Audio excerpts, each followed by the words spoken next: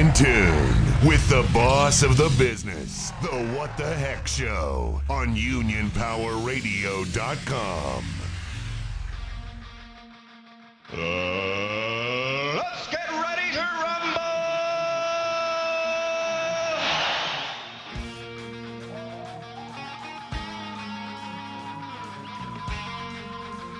What the heck? What the heck? Let's get ready to rumble!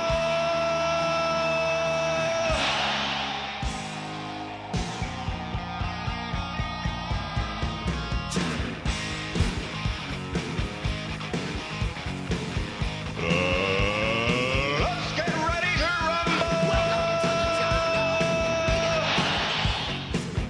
What the heck?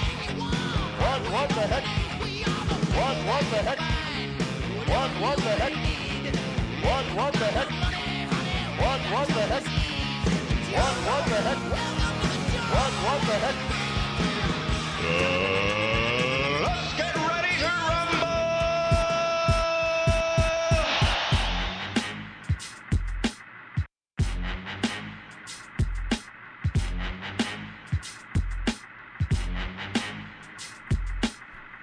Good evening. Oh, mic's on. Hello. Oh, there we go. Good evening, Teamsters of Local 804 and Teamsters listening across the country. I'm Tony Rosario, your host, with my co-host, Mr. Jamie Haynes. Jamie Haynes. And we got, as always, the big bad wolf from Brush Avenue, Mr. Hector Lavo. The Fortis. All right. Real quick, I just want to play a nice song for a brother of ours who, and you guys know that we do this regularly when one of our friends loses a family member or somebody loses somebody close.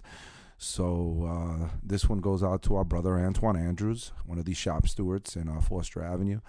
And we're all sorry for your loss, Antoine. We know that you're a good guy and your mother raised a good man. And this song goes out to you, brother. How do I say goodbye to what we had? The good time that made us laugh, I'll wait back. And also, for anybody else who's lost anybody over the last week or the last few months, we've had even one of our brothers, Eugene Braswell, went through a tragedy a couple of months back. Our brother Antoine Andrews just put his mother to rest on Saturday, I'm sorry. And one of our business agents, Mr. Dave Cintron, lost his father a couple of months back. So this is for anybody out there that lost someone they love, family member, friend, or union brother. Any union brothers who maybe retired and passed away or were working and passed away. Also, I'm reminded of our brother Frank Ordonez, who was killed in Florida. And this song goes out for all you guys.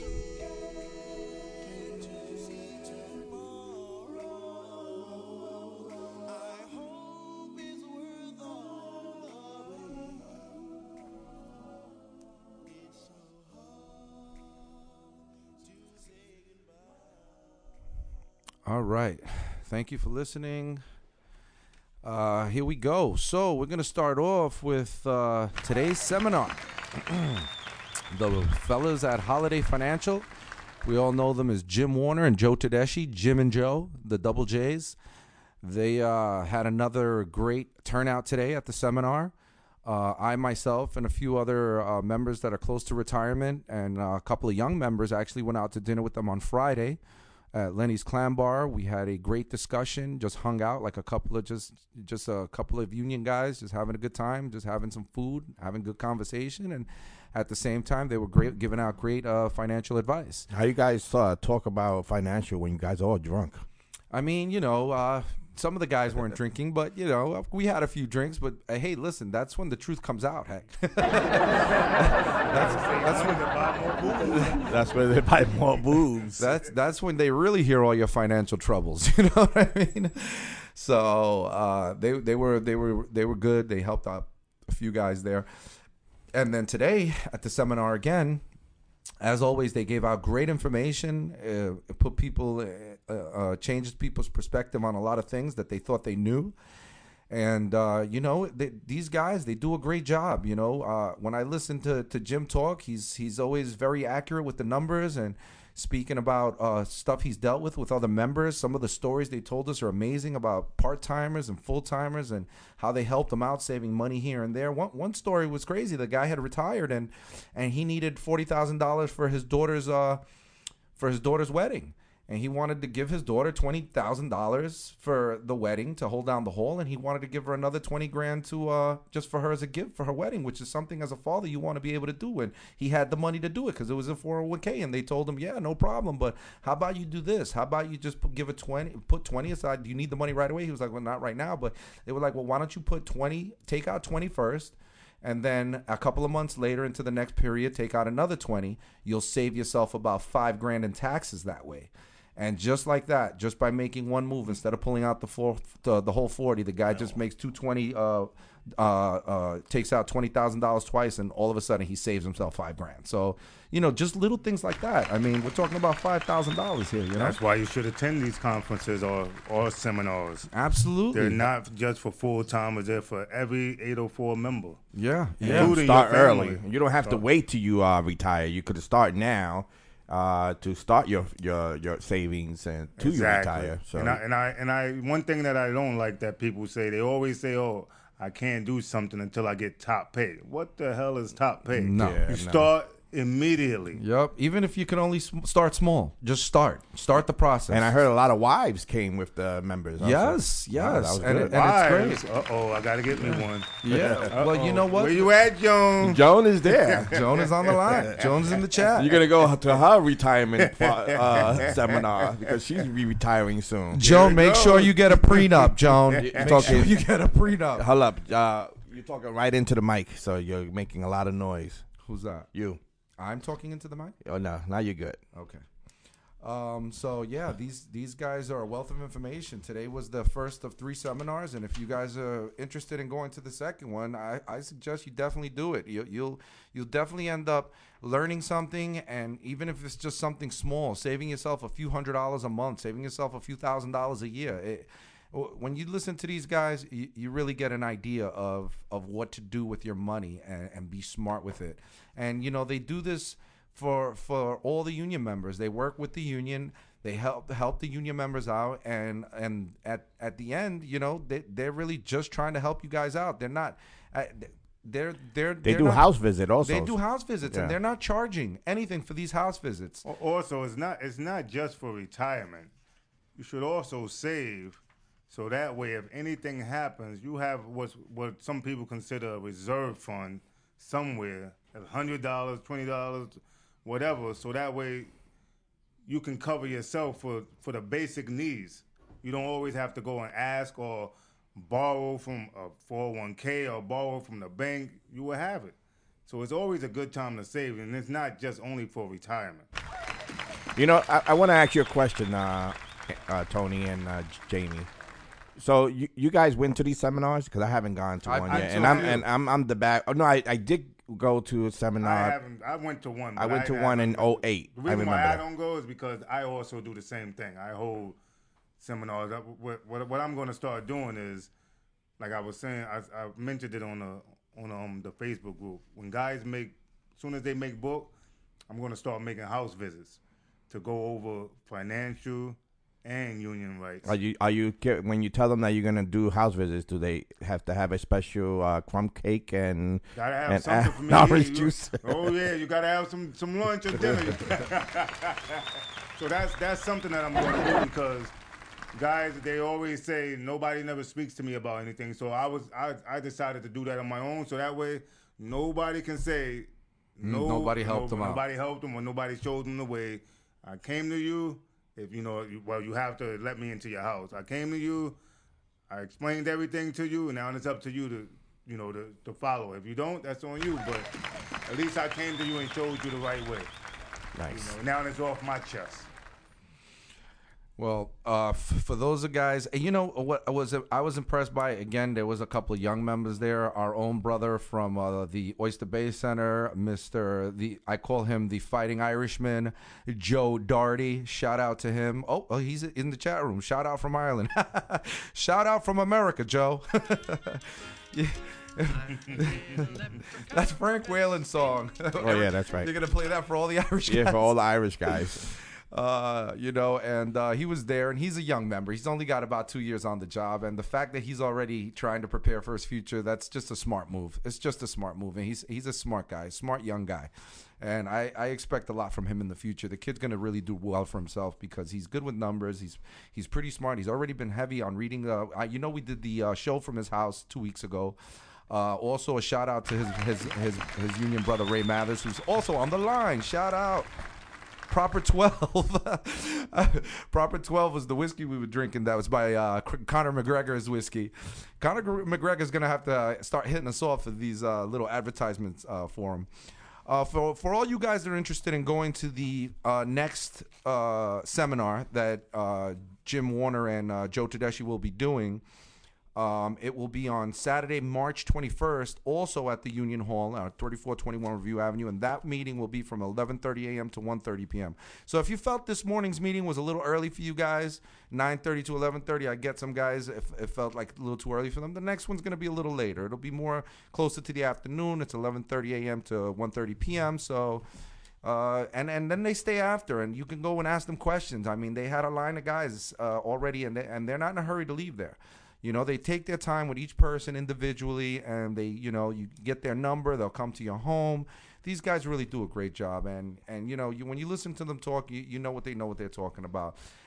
Listening to Joe too, they all have great stories on members that they've helped out, like including the guy who was getting ready for his daughter's wedding. They have so many other great stories like that. Another gentleman who thought he was ready to retire, but he wasn't, had to work just an extra few years. I think they had him work maybe an extra 3 or 4 years, and in those 3 or 4 years, he was able to get everything in order so that he can go down south and retire down in, I think, North or South Carolina, and it worked out well for him. I mean, they have so many stories like that. But one of my favorite stories is when Joe talks about his father and growing up. And his father was in a union. I don't know. I believe it was either an iron, a welder, or one of these. I don't know if it was a carpentry. I forget, but it's one of those kind of unions. And how he worked all his life, and at one point he had gotten from his annuity. I believe he said something like $90,000. And when he took it, he ended up getting some bad advice, his father, and he ended up putting it into a bank. And then right off the back, he lost when the taxes came or whatever it was, he lost almost 30 something, like a third of that check. And it was that was one of the hardest things he had to deal with, as watching his father have to deal with that loss of money. And it was like, you work your whole life, you have this amount of money, and it's like, whoa, they just took a whole percentage of it. And he talks about how that was the light bulb moment. That was the moment where he decided, he got a degree in finance. He's going to do it to help people so that, his father can be well and his father will be fine. And at the same time, he'll be able to help other members, union members like him. So shout out to Joe Tedeschi and Jim Warner. They do a great job. They do it because, at the end of the day, they've dealt with situations that are similar, and they're just trying to help guys. Well, and obviously, they're getting something at the end of it. You retire, they'll help you invest your money, and I'm sure they get something out of it. But they're doing most of everything, without asking for any payment. Right. And then it's like, when you retire, what do you want to do with your money? They'll help you invest it. And, if they make some money on that, good for them. They deserve to get something out of it, for Christ's sake. Well, speaking about that, with the big, the coronavirus scare, the stock market took a little crash, been going down lately. Even our company stock went down. So don't get scared or afraid. It should eventually go back up. So don't worry yourself. Talking about the coronavirus, I have something on that I recorded. It's a 5-minute thing that it shows you what's the symptoms of the corona, so you can watch out for. So let's play that for a second, if you guys don't mind. No. All right, man, go ahead. So we need to get the facts straight. how does this virus work, how does it transmit, where does it want to go, and let's protect ourselves. I'm Dr. Peter Lin. I'm a family physician in Toronto, Canada. The coronavirus is a family of viruses that can cause as mild things as just a common cold, all the way up to SARS or MERS. These are these bad pneumonias that we're talking about. And basically what these viruses are, they look like a tennis ball with all these spikes sticking out of it. And depending on the type of spike, it allows that virus to attach to certain places. So some viruses, they have the spike that attaches to your nose. So basically you just get a common cold. But the SARS virus and this new virus that we're talking about has the spike that allows it to attach to the cells in your lung. And when it attaches there, it puts in information to make photocopies of itself. So it uses our equipment to make more viruses. I'm declaring a public health emergency of international concern over the global outbreak of novel coronavirus. Most of the coronaviruses live in animals. In this particular case, it was from Wuhan. There was a fish market where they were selling live animals. And the thought is that the virus was in a live animal, then it crossed into a human. But then what we found was that people were getting sick in terms of healthcare workers, in terms of family members that were looking after them, which now meant that the virus can pass from human to another human. Just like all viruses, it needs to reach a target, which is your lung. And it has to get there with your help. It has no feet and no wings. So therefore it needs us to move it there. So that's why we keep saying, don't hang around sneezy people because you're gonna breathe it in. And don't touch your face because that's how the virus is gonna get in. The masks are helpful, but they're not necessary because they're leaky. The ones that you and I buy basically have pockets here, so therefore the virus can get in. What the masks really do is they stop us from touching our face. If you're sick, we tend to mask you, so therefore you're not spewing out the viruses to other people sitting around you. The true people that have the real masks are the N95. Those are sealed. These are for the doctors that may be caring for the patients. So in the beginning, the coronavirus will cause kind of like flu-like symptoms or a cold. So people just get the stuffy nose, that kind of thing. But you'll understand that as soon as that virus starts manufacturing in your lung cells, they're producing all these copies of the virus, all of a sudden now you kill the lung cells. So now you can't exchange oxygen, and that's why one of the early symptoms is people get very short of breath and they tend to have a difficult time breathing, and that's why they end up in hospital. So currently, unfortunately, we don't have a direct treatment for the coronavirus. So we don't have a medication that can kill it off. And so it's really supportive. So in other words, the patient can't breathe, we give them oxygen, help them to breathe. They can't drink, so therefore we give them fluids to support them. Their kidneys begin to shut down, we help them with all those things. So it's a very supportive process. This is a new virus that we've never seen before. So our immune system, our army, are having a hard time figuring out what to do. So usually what we have to do is we make something called antibodies. So these are things that can grab onto the spikes that we see on the virus, and it'll get rid of the virus for you, and that will actually bring you back to good health. So therefore the elderly may have a worse outcome, and of course the young children. So the babies, their immune system is not so good either, so they may not make those antibodies as well. So just remember, your hands may be with virus.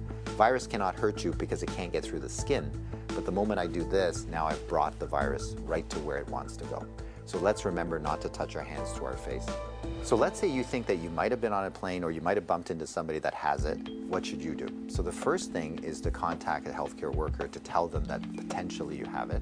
If you're feeling symptoms and you're going to go into a facility, call ahead. Okay, so whether you're calling the paramedics or whether you're calling the hospital or your doctor, just mention that you were on a flight. If you don't have any symptoms, then what we do is a little bit of a self-quarantine. In other words, we can just keep you away from other people, and so you don't go into parties, don't go with your friends, don't go into public transportation. So we can contain it very easily by making sure that you do a self-confinement, so to speak, for the, let's say, 7 to 14 days is the longest incubation time. So after that, if you're feeling well, then you don't have anything to worry about. So if we get the facts right, then we don't have to be overly worried, but we do the right things so that we don't get the virus ourselves and that we don't pass it on to others. And if we look after each other in this way, this virus will have nowhere to go. It needs us to move it, it needs us to make copies for it, and if we don't help it, then the virus will stop. So we have the power to do that right now.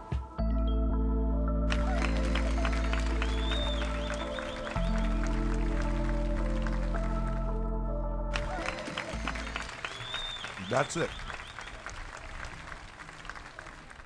I thought I had to put it out for people that are naive on what's going on with this virus. So, Yeah, it's basically, just wash your hands and keep your hands off your face. Off your face. And you should be all right.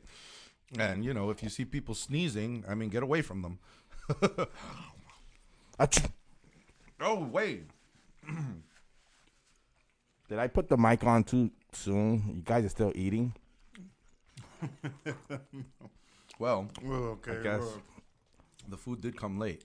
But let me give a couple of shouts out here to some of the guys listening. We got our brother from Florida, Mr. Roberto Sanchez, over at Game Over DJs. Hitting us up from Kissimmee, Florida. Hello from Kissimmee, Florida. Game Over DJs. What's going on, my brother Rob? We miss you, man. We can't wait to come out there eventually and come see your ass. I don't miss him. He's only been out a week. I know there's other people listening that are afraid to say something. You can say something on there. You can chat. Don't be say scared. Hello. Don't be be afraid. scared. So, we're going to talk about the IBT. Yes. Just let me give a couple of shout outs to the fellas. Yo. Queens North is in the house. Dups 804. Hey, don't be booing me. Oh, no. These are the fans, man. We got Joni Lane Miller, like always. Hey, baby. Jamie says hi. She's like, hi, Jamie. I don't need no. She said, I don't need no stinking prenup.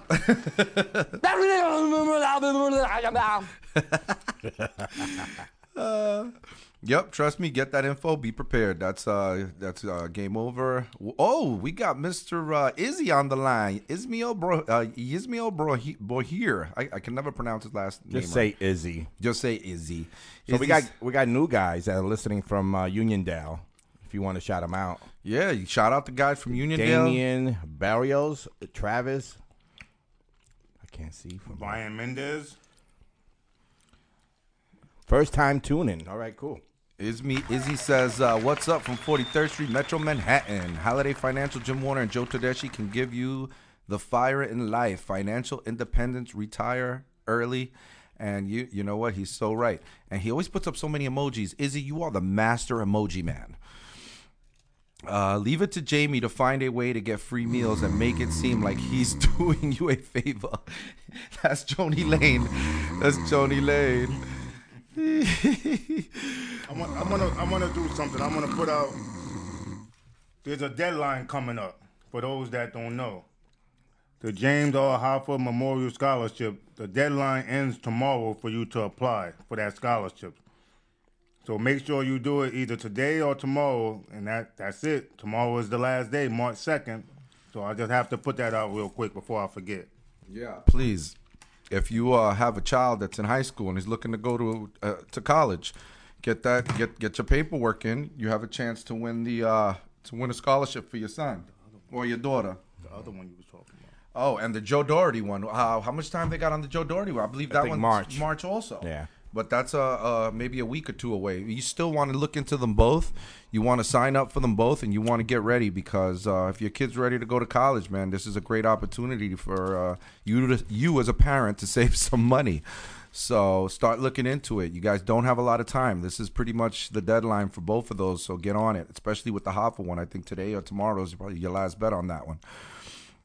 Joe Doherty, stop chewing in my ear. I'm trying, man. I'm trying. I just These finished guys up. are chewing on the microphone. Also, No, it's so unprofessional. So unprofessional. For all you members, not just members, family members, anyone, you can take a driver defense course for $17 that the union offer to get a discount on your car insurance. Now, explain to them the $17 because we had someone come in there with $17 and says, all right, can I get my self-defense course? No, you have to get a voucher. Yeah, They'll you get give you a voucher, Yeah. and on that voucher, it has a website you need to go to, and it gives you a number that you use to log on to that website. Right. Once you log on and you plug in that number, the day you log on and you start, you have 30 days to complete the course online at your leisure, but you have 30 days. So once you complete the course, it goes back to the first day you log in, and you will receive a certificate or whatever in the mail, and you will have to make a copy of it and then fax it to your insurance company, and they will discount you all the way from the first day that you logged on to that website. So it's $17. You have to have 17 exact dollars. Now we got change on that, huh? No, they said they says told 17? me 17 Okay. exact dollars. Don't bring nothing else. Yeah, No, no credit cards, no EBT that's cards. a $10 bill, $5 bill, and a $2 bill. I'm pretty sure you could do a money order now. No. Not even a money order? 17 exact Hey, dollars. the little leprechaun is out there. Oh, Frank Whalen? Oh yeah. If he's not in the building, he's listening to the What the Heck show. Yeah, that's right. Frank, shout out to Frank Whalen, man. He's an alternate steward. He's been working really hard. Even on his vacation, he's hitting the buildings. When he's done with his work, he stays and does walkthroughs. Frank, you're the man. Yeah, that's going to be the next commercial for the Union Power Radio. Hi, my name is Frank Wellen. You know, with smoking. Yeah. Oh. Also, I want to give a shout out to the guys in I never get this right. Oh well, the Melville building, the Melville Center. Our brothers Dave Carew, I know the Maloney brothers, and our brother Big Debo, Chris Connolly. They're gonna be doing, or Dave Carew is putting together a meeting like they did. I think like a little, maybe a year ago, maybe a little less than a year ago. They're doing a meeting for new hirees. Guys with 2 years or under, people that are working, basically the Tuesday through Saturday workforce. And they hold them on Mondays. And they'll be doing one Monday, March 30th, and it will be from 12 to 3 p.m. It's at the VFW Hall, 1012 Park Boulevard, Massapequa Park, New York. If you want to go to this, I suggest you hit up Dave Carew or one of the other stewards there. Let them know so that they can put you in. And, you know, it's basically like an RSVP thing. I'm pretty sure space is limited. So, you know, or even if space is not limited. Don't wait till the last minute. Yeah, don't just show up. I want to give a shout out to Dave Carew for teaching those preload guys how to drive a stick. Yeah. So big ups to him, man. Yep, big ups are Dave Carew taking time out on Saturday to help the guys learn how to drive a stick. It's very important for us to help each other out. Shout out to Jamie Haynes, who's also done the same at Foster Avenue. Spent a weekend or so and helped some of the guys. I remember him. You taught them how to ride stick or your stick? Whoa. I know what it is. Come on, let's keep it PG, man. PG, come on. This is the What the Heck show. What the fuck? Whoa. You guys are making me. The language, my virgin ears. You guys are you guys are making. Yeah, exactly. You guys are making me fall off this shit. Joe, if you're trying to call us, do me a favor. Call the number 347-403-0705. This way you go right through our phone line so we can put you on the line, brother. Brother Dave, I believe my brother Joe Doherty is trying to call in right now. Another topic that we need to discuss that is happening, I'm quite sure it's happening all over. It happens every year, normally between January and July. They start OJSing people. We have a phone call, guys. That's my brother Joe Doherty. Brother Joe, Tony, your host speaking. I know it's you, man. Joe, you're on the air. Joe going one. Joe. Going two. Hello? Joe. Hello. Did we lose him? Joe, you there? All right, until we wait to get Joe. I think he's calling back. I hear something beeping. No, that was him hanging out. Okay. All right, Joe, try again. This time, whatever you're listening to us on, cut it off because you're going to have trouble trying to hear us because there's a delay. Cool? Yeah, he's him. calling me now. All right. Hold on, I'm trying to switch it up.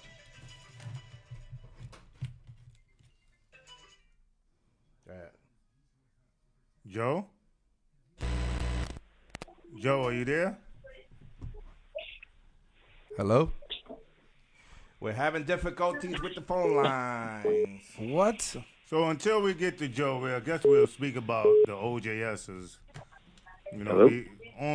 I don't know if you're on Facebook or whatever, but you can also go to the union website. They also have questionnaires or pamphlets that you can use to help you prepare for your OJS, to tell you the do's and don'ts of an OJS. So that's something that you might want to go look into because everyone is getting OJS right now, and some people have sad faces, some have smiley faces, but you need to download or look at those documents, and they can only help you during your OJS, and also speak to your shop steward before you go out on your OJS, or call them up and ask them, what's supposed to be done and what's not supposed to be done, because a lot of people are new and they have no idea what an OJS is. So that's something that you need to do. Speak to your shop steward, even if you're not getting OJS, so that way you'll know beforehand for when someone does get on the call with you. You'll know exactly what to do. Joe's back. Joe, can you hear us now? Joe? No good. I don't know what's going on, guys. All right, keep talking, man. Hello? The show is not over. What's going on? Oh, my God. All right. We lost Joe. Joe, give us a minute. I think we're having an issue with the phone. It's all our producer's fault. Mr. Fortis is having technical difficulties back there. Hector, get on your game, pal. As Jamie was saying, OJSs, it's a hot topic. You guys know. They're doing this. They always do this. I started actually a little earlier this year. The company, I guess we had a nice somber winter. It was right after peak. Yeah, usually they take a little long, peak. Right? Because we get snow and it messes everything up. So there's no snow and they're on it. Safety wise, everything. So you have to be prepared. So there is a questionnaire that you guys can get. You can download it through the union website. The union website. Teamsters. Or you can go on Facebook and it's in one of those Facebook pages. Okay. Or groups. All right. Do you have it on the local 804 page? It's on there. You have it on the files? It's in the announcement section. All right. So then you could copy them and download them. Some stewards already have the paper. They probably made copies of it and are handing them out. It's good for you to have with you. Where's my phone? There we are. I hear you now. There we go. What's up, Joe? Yeah. No, nothing much, man. Nothing much. I just wanted to say about the March 30th meeting. Yeah. We got a lot of positive feedback on that. We got about from Uniondale, we have at least 10 guys coming. We have 3 guys that just made book, that just put their papers in, that are coming. Nice. Because you know what the thing is, we need these people to know what's going on. We've had a lot of problems in Uniondale with people getting walked off, people making friends with supervisors and not doing the right thing. We just had a guy walked off over covering up an accident. We had a guy walked off about a DWI. That, you know what the thing is, they told supervisors and they were told, oh, everything's okay, and then all of a sudden they're walked off the job and things like that. So this meeting on March 30th, I've taken special interest in this, and I really want Dave Crew, Shane Devine, and Frank Whalen and myself have been really involved in this because we want the young guys to know that this is something that they need to come to. Stop going home. Stop doing the wrong thing. Stop thinking these guys are your friends, because we've had a lot of people walked out of Uniondale recently. Right. Well, I could tell you off the back, Dave Carew, he does a really good job putting those together, and they're going to make sure that your guys get the education they need. You having their back, I'm sure you'll be doing a good job yourself of continuing the information flowing, and that's how we work together, You can't just tell your management personnel. You also need to tell your shop steward. Your shop steward, 100%. Your shop steward is your first line of defense.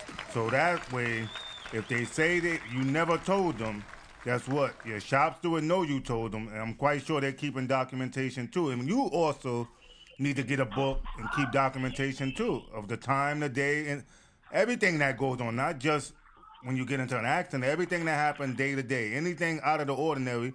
You jot it down, who you speak to, what you said, what time, whatever.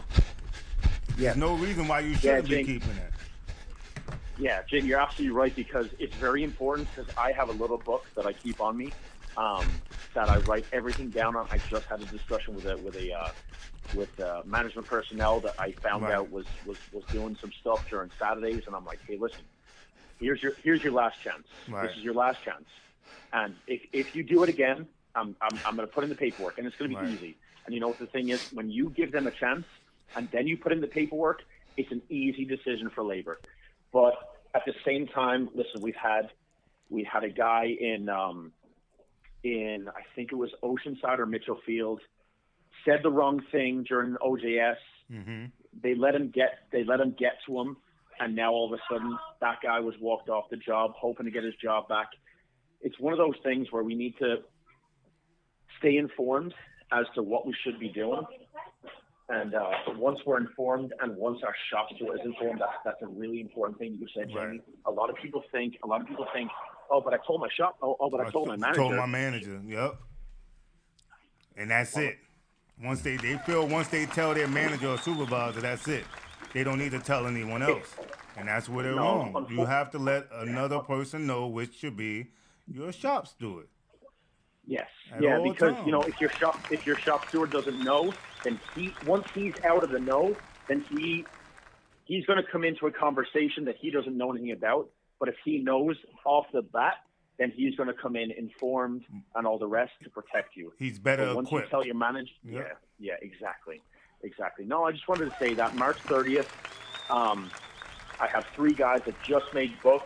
I want to make sure that the new members are informed so that they never find themselves in that position.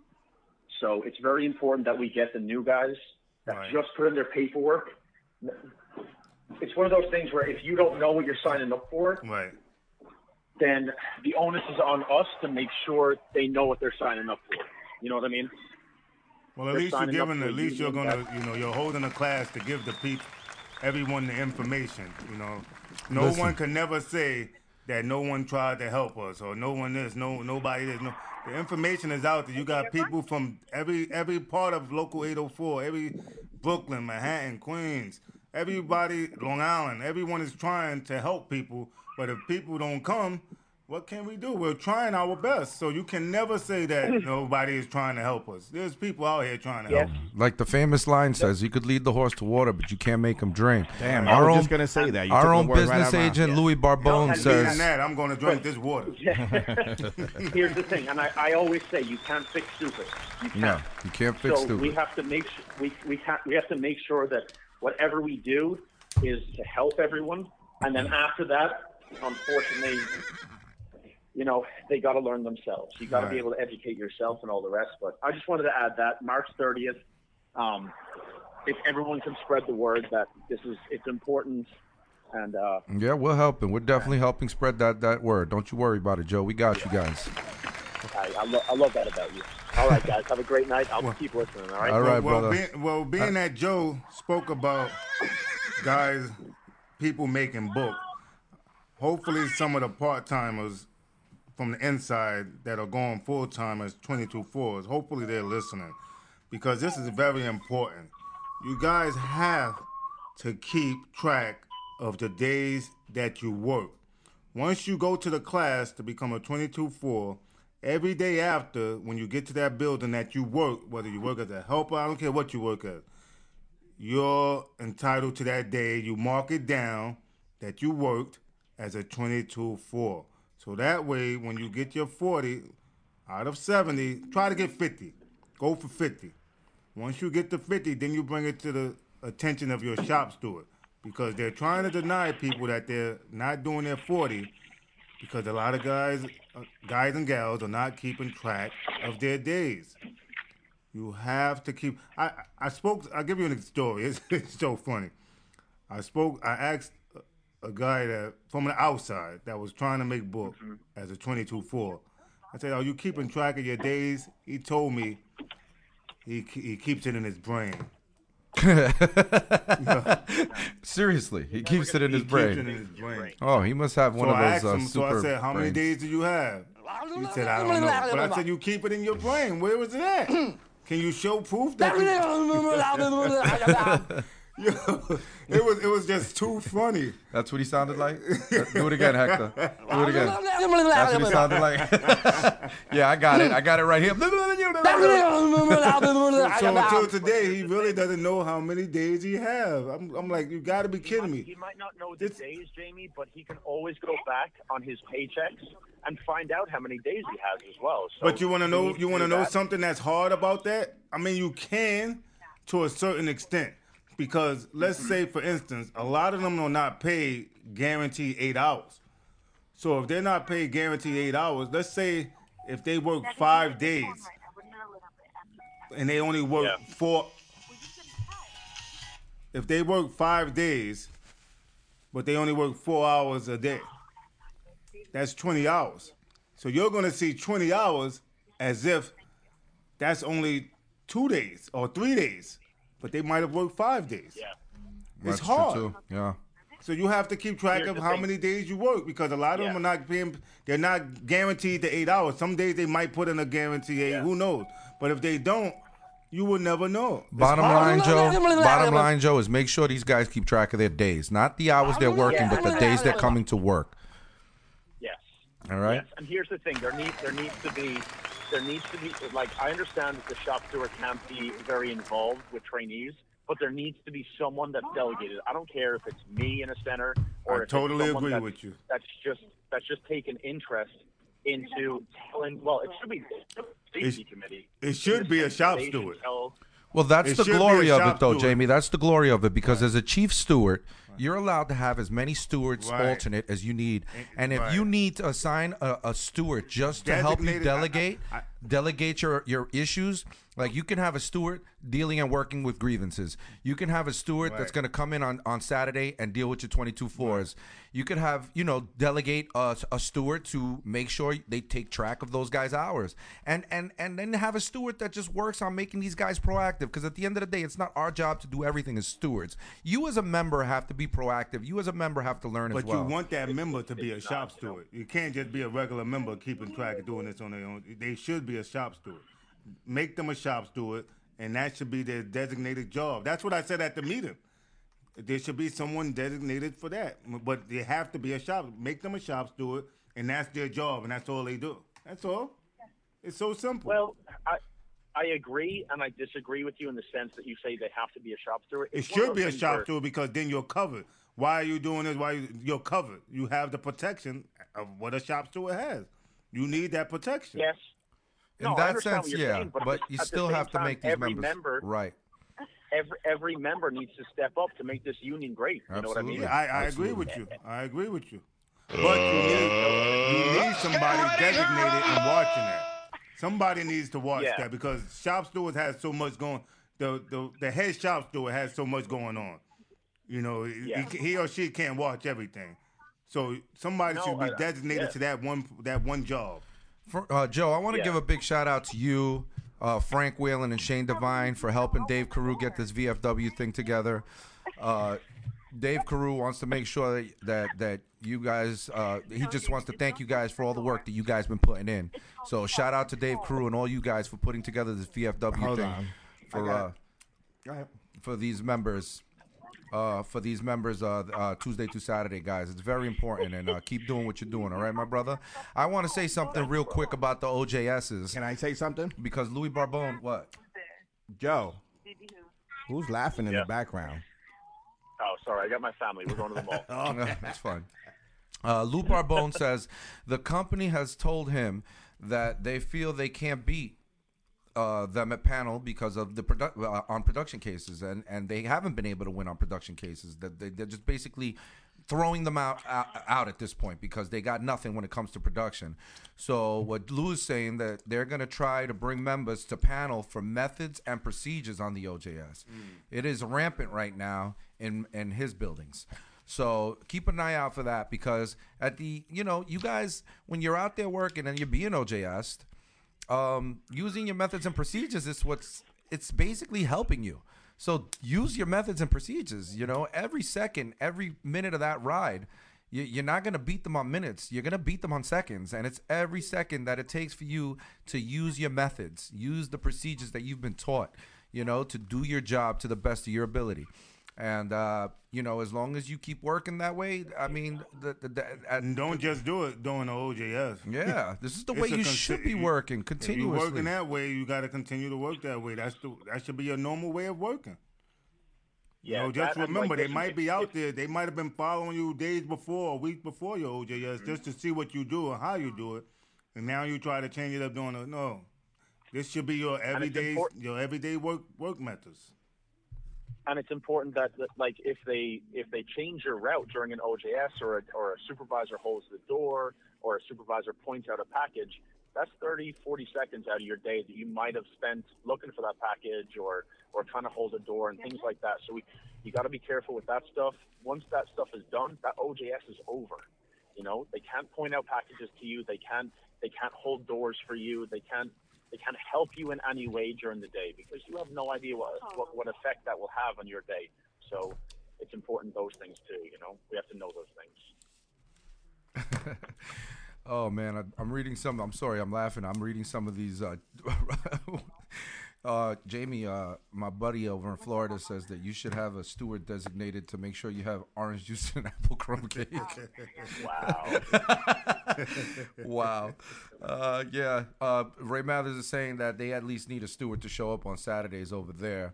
What you guys got to do over there is speak to your chief steward and see if there's a 22-4 or somebody who's working Tuesday to Friday, who's an invested member, who's been advocating for the union, and who's going to be there on Saturdays and show up. It's not that hard, man. It's all he's got to do is find a guy that he could depend on. You know, so you guys gotta. If you're the guy doing Tuesdays to Saturday, Ray, you might want to look into it because I know you're invested, man. I know you care. All right, you've done things already in your short time with the company that has left us all in awe. And Joe Doherty too, man. Joe Doherty, you've been doing your thing, so you guys know what you got to do out there to keep the thing going. We got another call coming in. Who's that? You're on Union Power Radio. Who's calling in? Is it John? Barbone. Hey, what's up? That's Louis Barbone, the business agent. What's going on, brand new daddy? How's it going? How's the baby? Good, very good. Gaining weight, getting healthy, right? Yes, sir. God bless, brother. God bless. So what's going on with these panel cases? I just wanted to touch on this OGS because at least in my two buildings, and speaking to some of the other business agents, it seems that they're going for methods and procedures. I had a couple of hearings last week, and I thought for sure they were going to be talking about production, and they didn't touch on production at all, even though they had some production issues in these cases. It's the old. I haven't seen this happen in the last couple of years, but it did happen in the past. They're writing drivers up for 200 infractions each day of the OJSs, and some of it's stupid minor infractions such as honking the horn or calling out UPS at stops, but they're stacking the infractions and they're stacking the discharges so they can bring people to panel for methods and procedures and try to win that way. And it seems like they are targeting people that might have what they consider a production problem, and they're trying to attack them in a different way because they don't think they can beat us on straight up production. So they're kind of changing the way they're doing it, and we just have to be smarter and combat what they're doing.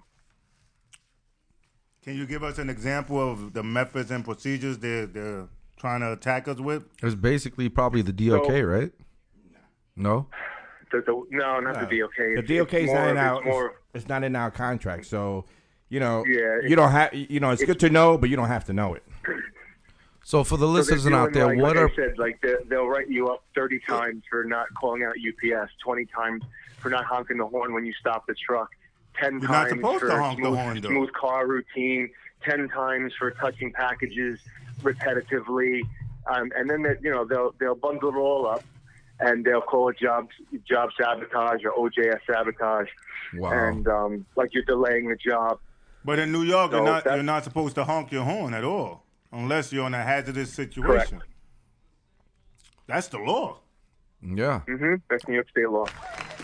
Nice. I hope they put that down then, so that we could just I would like that happened one time, that they beeped the horn and the cops pull them over and give them a ticket for noise pollution or whatever it is. That's the law. That's when they'll stop doing that shit.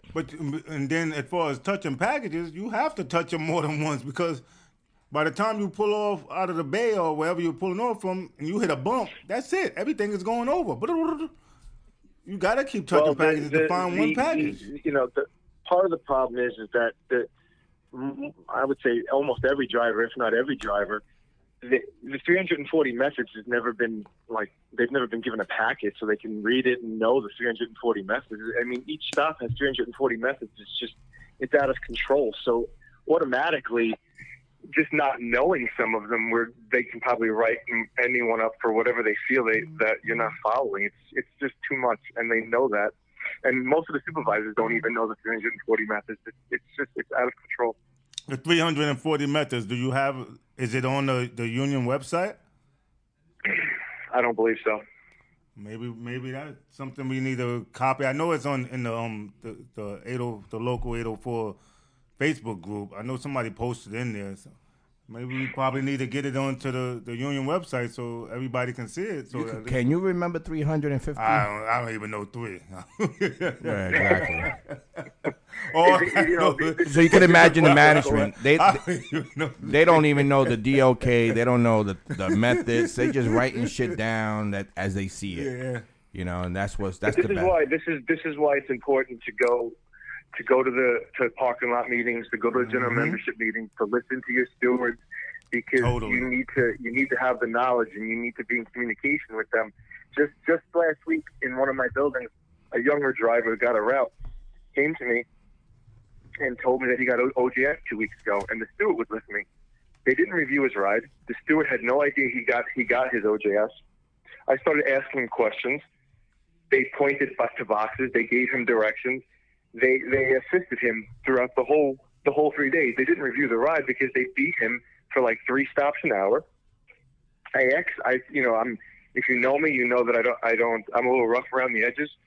I said to him, I've never seen you at one parking lot meeting that I've held. I've never seen you at a general membership meeting.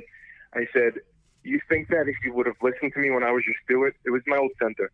You think that if you would have listened to me when I was your steward and you listened to me as a business agent, you would have handled this OJS and done a little better and maybe grieved it, told your steward what was going on? And, he said yes, but I mean, it's hard to get through to everybody. Yeah. What we're getting lately is a lot of guys that are getting into trouble that never believed in the union is now believing in the union, that we're saving jobs and we're telling them what the union rules are, and now they listening to the union. They don't come to. I mean, there's plenty of guys that I asked that when they in trouble and they like worry about losing their job and this and that. I asked them, have you ever attended a union meeting? And the answer is no. But it shouldn't have to take. I know it always takes for them to get into some sort of trouble, but it shouldn't have to. Exactly. Not always, but definitely a majority of the time, for sure. Wow, that's I crazy. think so. Right now, I think that's really one of the hottest things that's going on right now. I think that the OJS craze. The OJS craze about now. Yeah, that's why I'm telling the members that you guys have put together that great list, that questionnaire. Yeah. And every member that's being OJS should have a copy of that, and just follow it. Just follow it. Make sure you answer all those questions, and don't do it while you're obviously while you're working. But when you have your lunch break, go over it. After the ride is over, go over it, and write down and jot down everything that happened. Little by little. That's it. Joan just sent me the 340 methods. I'll send it to you. No way. Did she really? Yeah, she did. Oh, Joan, you are the best. So it's important to when you're on your lunch break to take down notes of what happened the first half of the day, and then as soon as you punch out, I always tell my guys, I always tell them, as soon as you punch out, don't even waste any time. Write down what happened the second half of the day when it's still fresh in your head. Do that every day, and then put it together and grieve the ride. And grieve everything that you felt that they instructed you to do that was unsafe, or anything they instructed you to do to falsify or harassment, whatever the case is. Everything and anything, put it on paper so it's memorialized. Right. And if it comes to it at the end, we have all the ammunition we need. But that's what I tell people every day. Get a book. You should have a locker. Leave the book in your locker. Every day something unusual happen. Go to your locker, pull out the book, write it down. Write the date, the time, everything. Who spoke to you? Write everything down. What was said to you? Leave it in your locker. You don't have to take it do what home. Jamie does. Take it to the toilet and take his shit and read it. There you go. I call it the toilet book. Our brother Ray Mavis says this is a hot topic. Stop cutting routes and sending people home that are running the fucking routes. Run the route. Well, yeah, that's a big problem too. They like to cut the routes. They put these runners on the routes. They're sending people home. You hear that in the background? That's a runner. So when you walk on somebody, they ask you to take work from somebody, and you hear him huffing and puffing like that, you know what he was doing all day. Because nobody should sound like this. But they also have people, and this is another hot topic, taking off during the week as scheduled off so they can work on Saturday. Is that crazy? Yeah, especially if they're not Friday Tuesday people, through Saturday. Monday through Friday members are taking off so they can work on Saturday. Yeah, it's sickening. Because they're going to need Saturday It's cover. sickening. It's That's sickening. crazy. Even when I go into buildings, I see guys walking out, and I'm like, where you going? Oh, I got something to do. So why did you come in? Yeah. You know, why did you come in? I have Antoine on the phone. Hold on. Oh, brother Antoine Andrews, you are on Union Power Radio. What's up, brothers? What's up? What's going on, Antoine? All right. First of all, I want to thank everybody. Thank you guys, first of all, for that beautiful tribute at the beginning of this radio show. You're welcome, brother. Thank you. On behalf of the Andrews family, I would like to thank every 804 member, every Teamster like Joan, Elaine, and Richard Hooker, who has encouraged me in many ways and who have sent out their thoughts and prayers and support during these most difficult times in my life. Friday and Saturday, we had a homegoing service. It was a beautiful ceremony for my mother. And not only did I receive support from my family and friends, but also, in times of trouble and in dark hours, this was a reflection of a brotherhood and sisterhood. And I'd like to thank everyone who showed up to my mother's service, the guys from my center, Fort Hamilton Center, Marine Park, Time Plaza, Ocean Hill. I'd like to thank Vinny Perone. I'd like to thank Raul, Cintron, Cohen, Hector, and Iraqi Webster. So many different people. My boy Sean. And the support was overwhelming. And again, like I said, it was a reflection of brother and sisterhood. And I truly, truly appreciate everyone during this difficult time in my life. Brothers. You're welcome, brother Andrew. You're welcome, brother. That's what brothers do from one another. An injury to one is an injury to all, my brother. Yeah, and Jamie, you've been there for me. Rosario, I appreciate you very much for all that you have done and your encouraging words that you shared with me yesterday. And, it helps me through these difficult times, and, I can't express it enough to say I thank you from me and my family. Brother, that's what we're here for, man. That's why we're here. Was it one call on or two calls? I know it was Antoine. Was somebody else on there? It was a couple of people on. Yeah. Well, okay. Well, we want to give a shout out to Antoine Andrews and his family and everything they're going through. And he just called up and he thanked everybody for all the support he received. And, Are you guys listening? Because I can't. I'm hearing I can't hear shit. Something's going on here. I'm getting feedback. Hello? All right, go ahead. You good? Okay. Yeah. You want to speak about the panel? I think there was 4 cases this week. I think it was 2 days. 2 days of panel, 4 cases. I think the local won 3 of the cases. One of the cases on the first day, I believe, was postponed, and then they had a second day case. There was only 1 case on the second day, if I'm not sure. Was there only 1 case the second day? The second day was 2 cases. The second day was 2 cases? Which we could talk about. We were deadlocked on the second case on a 3-day suspension. 3 days. Due to the fact, and do you want to? I was there, so. The 2 cases, this is how stupid they bringing up cases to 804 panel now. They looking for anything little to bring up to the panel. A 1-day suspension they brought up to the panel, and they brought a 3-day suspension. The 1-day suspension, we won. The guy got a warning letter for it. And the second one was deadlocked due to the fact that they called upon an order for a document that they sent to the Union Hall. And when we went to present the document, they did a point of order. And if anyone knows a point of order, that means they could stop the information until the executive session agrees to that document. Now, in our contract, it says any document that the person's not there, you have to have a notarized letter. But this document was sent by the company to the union hall as evidence. And we at the union hall can't take a supervisor out to go get this letter notarized. So that's what they did the point of order. So it got real crazy with that point of order, because the point of order, the executive session, they want the letter to go through. The company doesn't want the letter to go through. And that letter had a lot to do with the suspension, because it was two different stories from two different supervisors. So that's why they didn't want to let that letter go through, and they did their point of order. And then... is that the first time something like that happened? Point of order? No. No, it never happened like the way it happened now. I mean, it was like a long point of order. It's like 3 hours. And then what the company wanted to do is to send that point of order to the arbitrator to rule if the letter goes through or not. So the union, we had a problem with that, because we didn't want the arbitrator to make that ruling. Because it could have been a bad ruling. Could have been, for all the other panel cases, right. The principle. So we said, as we allowed to, if they have the arbitrator rule on that document, then we were going to call a point of order on that ruling. So it was going to just hell up the whole case for a 3-day suspension. This is not, even a discharge. So we went back and forth, and it was deadlocked. So now the case haven't been heard. But the problem is this.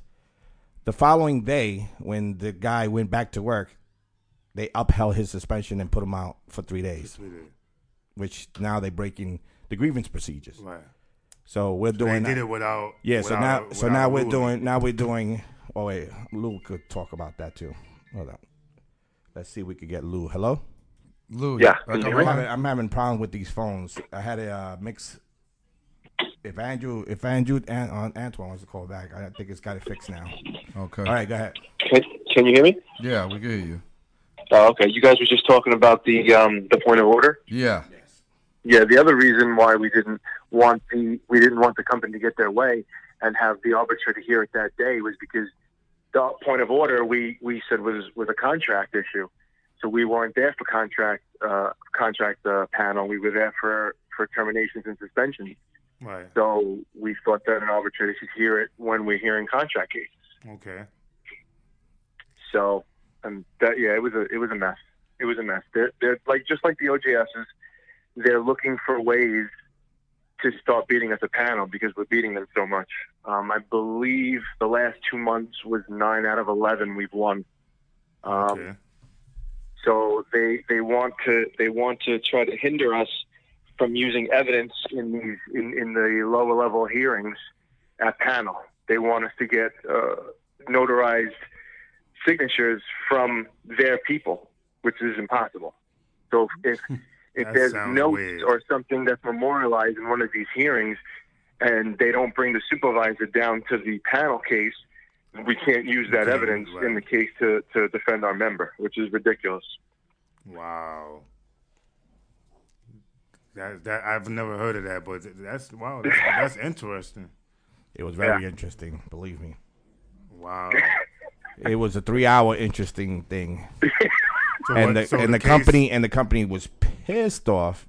We have our rights as union also. Right. They don't have all the rights. Right. We have a contract that they will go on by, especially with the notary.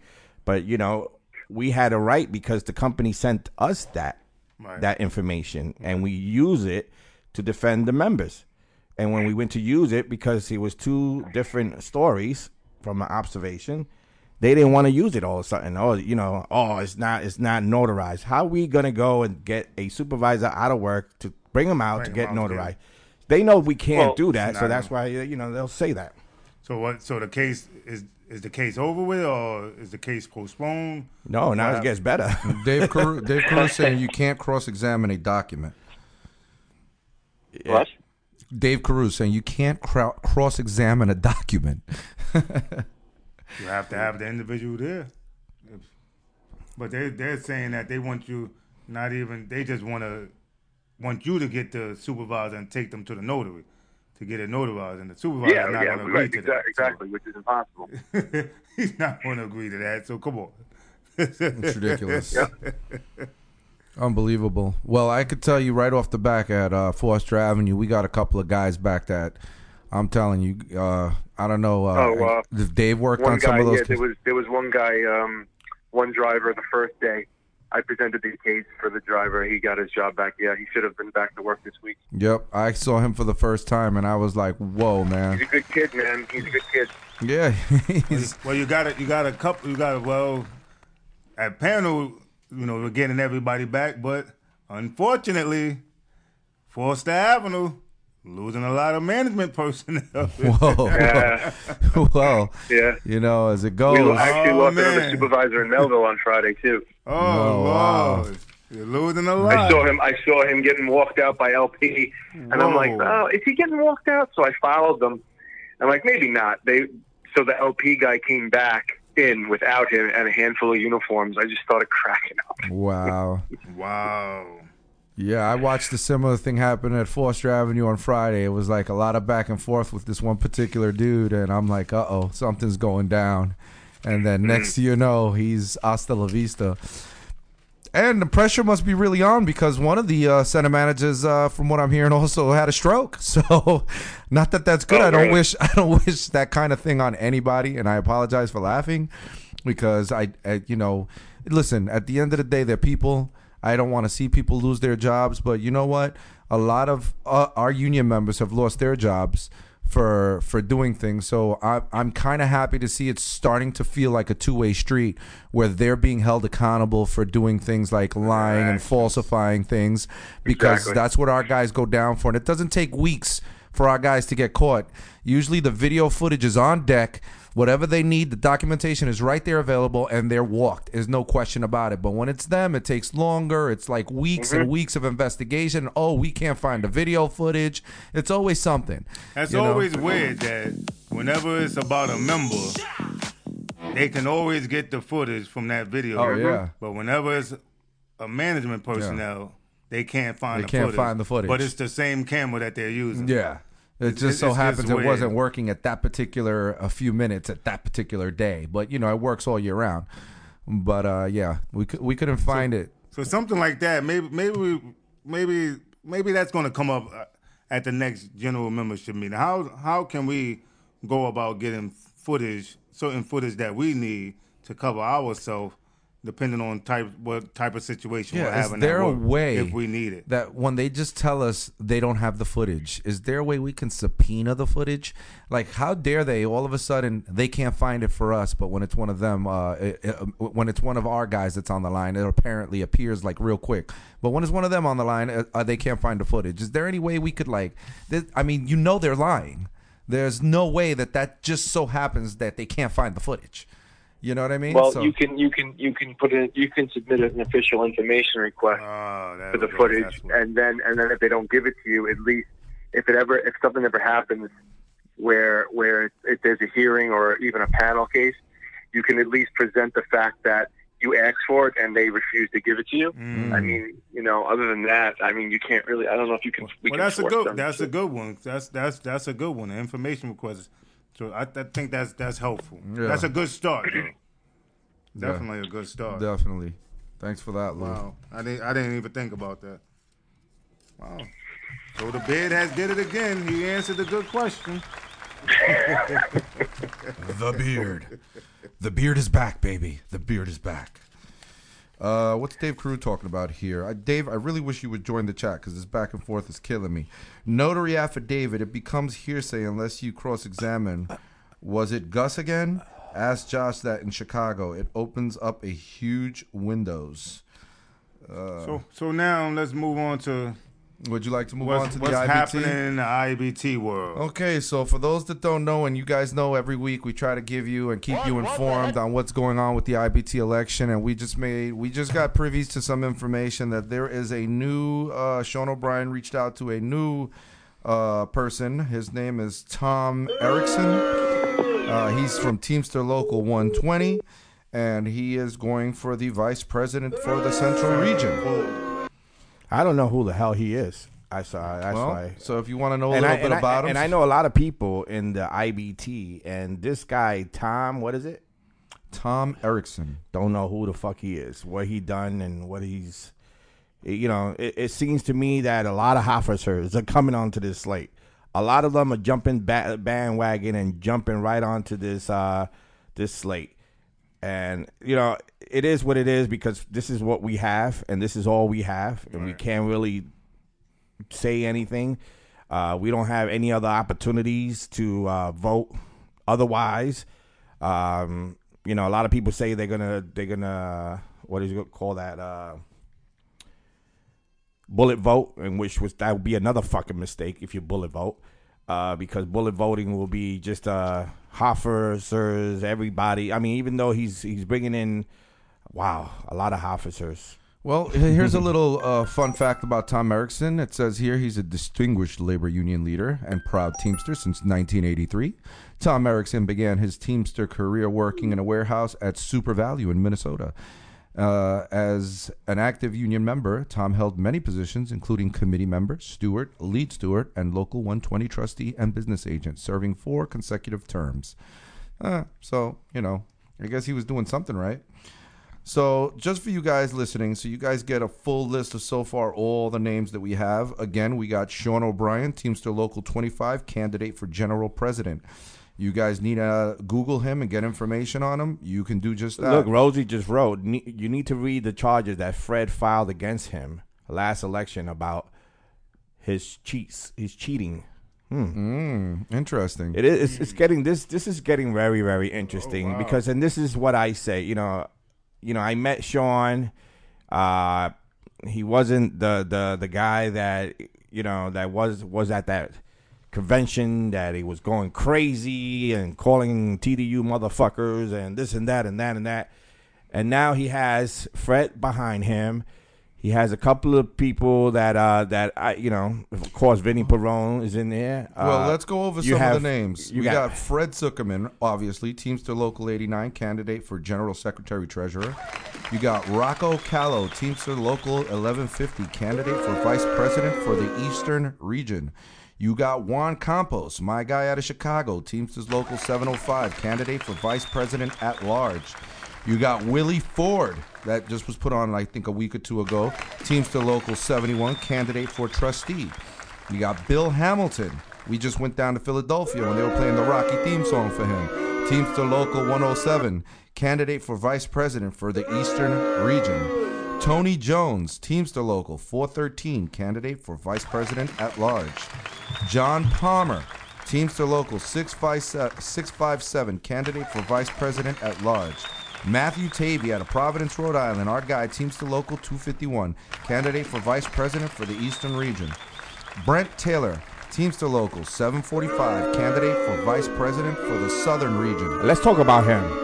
You want to talk about Brent? Yes, I want to talk about Brent. What do you got to say about Brent? I don't know him, so I went and looked it up, and he's only a vice president of his local whatever. They didn't even ask the principal officer to run with them. Why would they ask this guy Brent Johnson? And who is he? Is he another officer that's being added on? No. You're talking about Thor Johnson. Thor Johnson. Oh, we're not up to him yet. So hold on. We'll hold that thought until we get to him. So we got Brent Taylor, Teamsters Local 745, candidate for vice president for the Southern Region. Avril Thompson, Teamsters Local 89, candidate for vice president for the Central Region. James Wright, Teamster Local 822, candidate for vice president at large. And here we go. Thor Johnson, Teamster Local 79, candidate for vice president of the Southern Region. So, like you were saying, Hector, Thor is not the principal officer. What about Great Ford, or whatever his name, Ford? Willie Ford. No, not Willie Ford. The other Ford. Greg. There's another local Ford. Local 237 out of New York.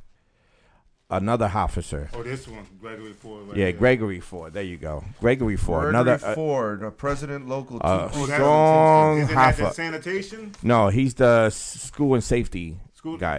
That's not sanitation. No, too? sanitation They're is not sanitation is 831. 831. He's okay. 237. Yeah, that's the- very. This guy School was safety, New This York, guy was housing. officer to the fullest, and no doubt, no fucking doubt, he was a officer. He's a George Mamander. I don't know his name. The Joint Miranda. Council. They were close together. I want to know what happened there.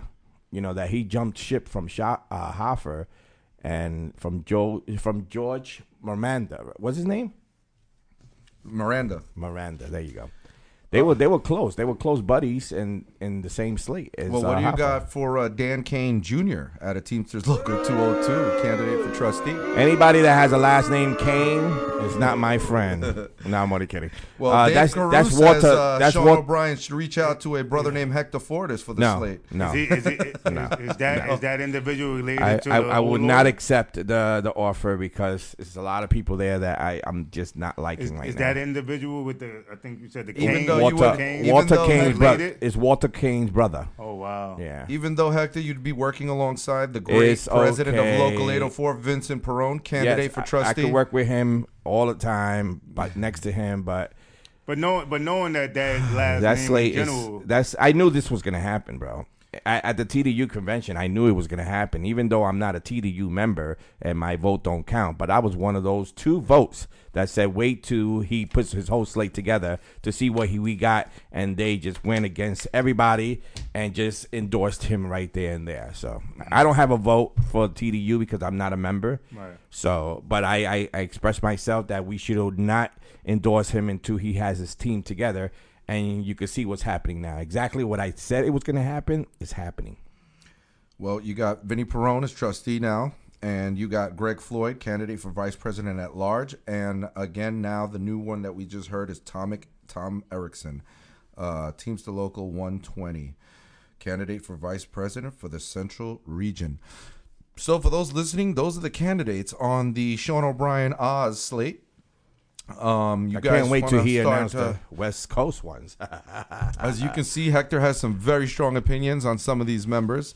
Honestly, I'm on the fence about a few of them, Because but you haven't been around the block with me. Right. You just got into the game. So you're into the game now. You should have been in the game when I was in the game, when that shit was happening.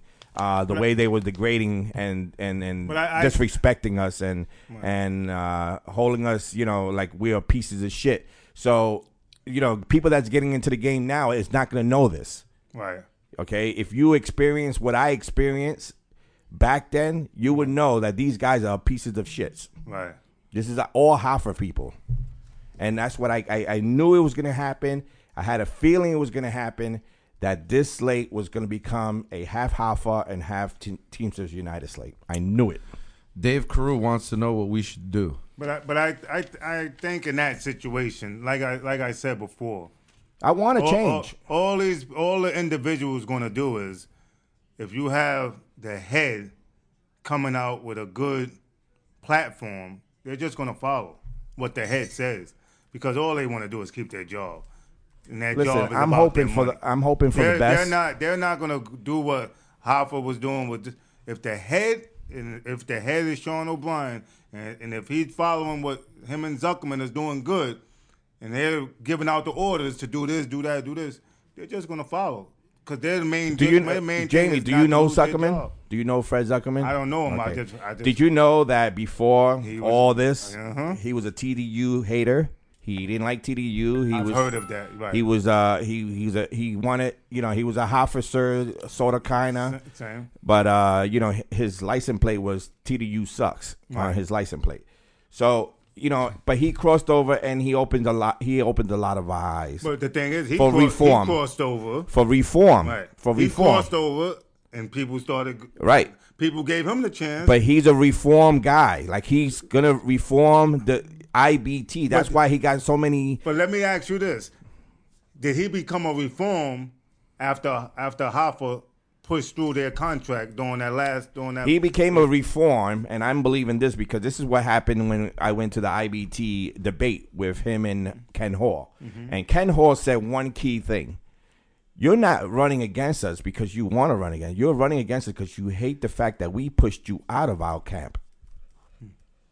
Okay, that he wanted to be a officer and they never let him. But the thing is that the way I see Fred Zuckerman is a reform guy. He's only shown me that he's a reform guy. But having a non-reform guy running with him as the head guy, that's, you know.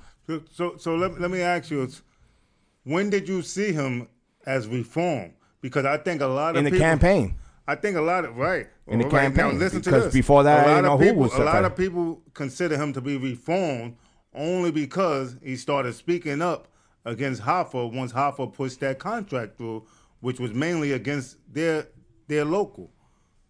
And that's when he started speaking out against Hoffa. And then everybody started, it's the same thing with Sean O'Brien.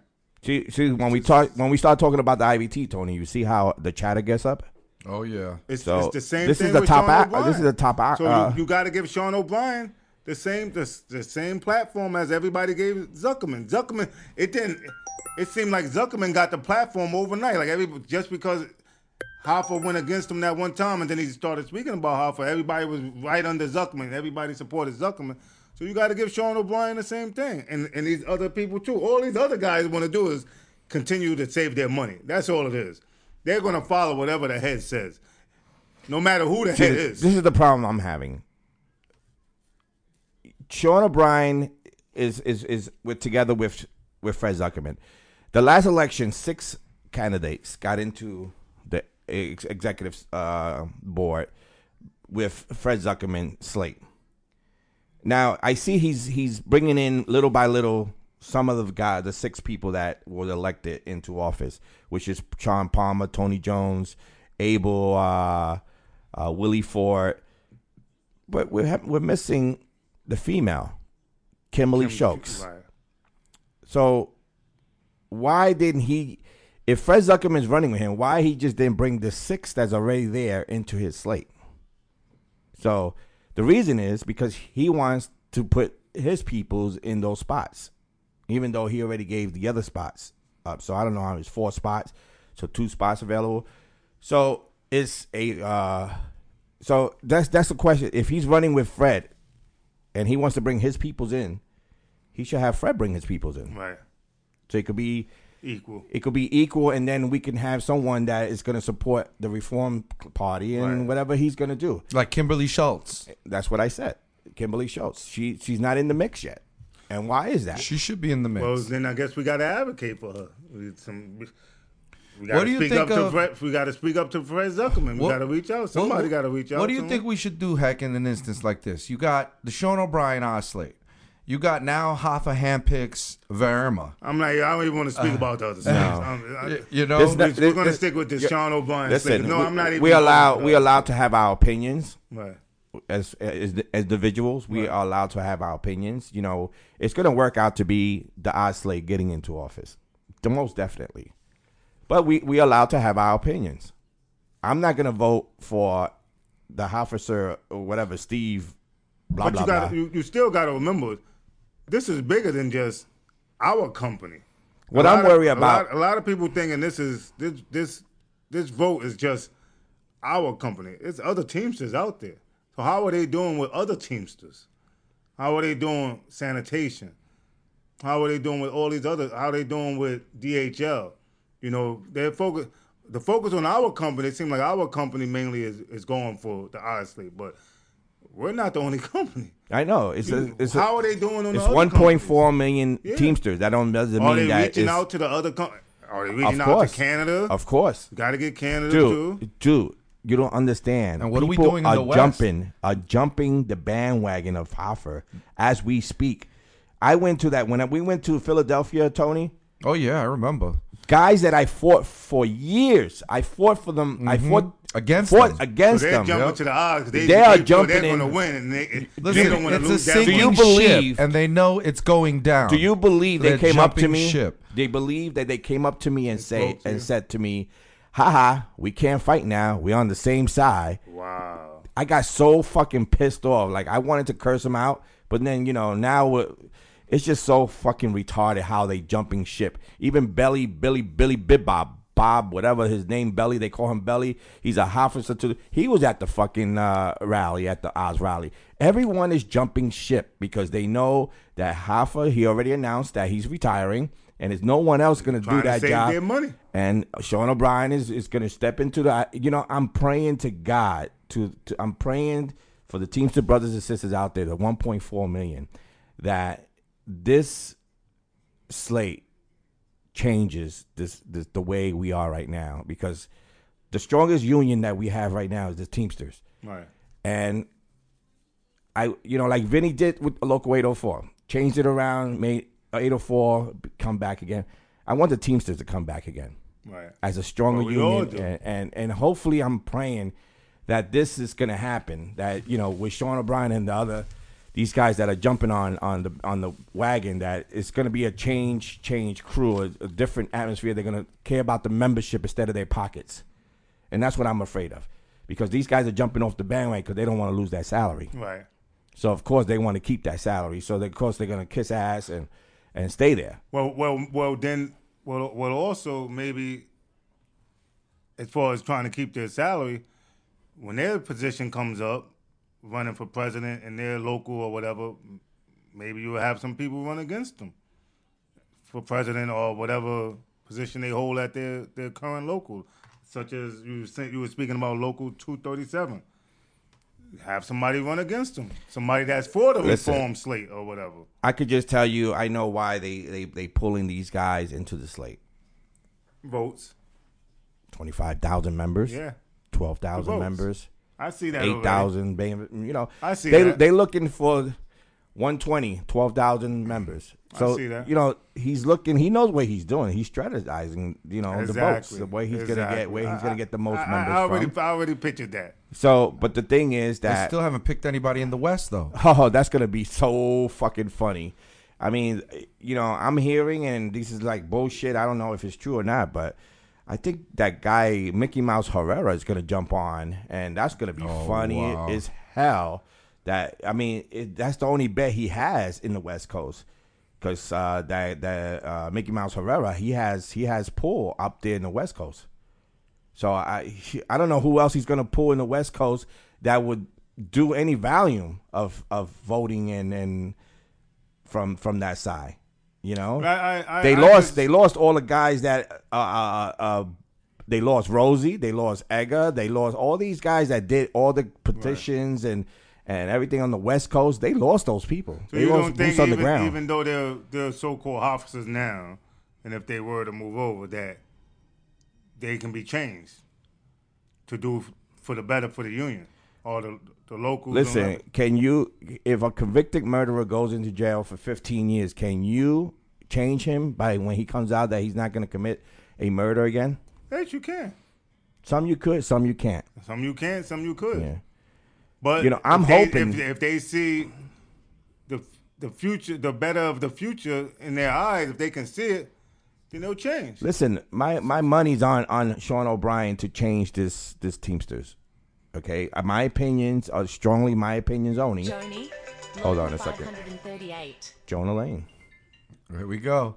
Joni Lane. What's going on? Hi, Tony. Hey, what's up? Don't say hi like that. Don't do that. Jamie, you ain't put a rig on it yet.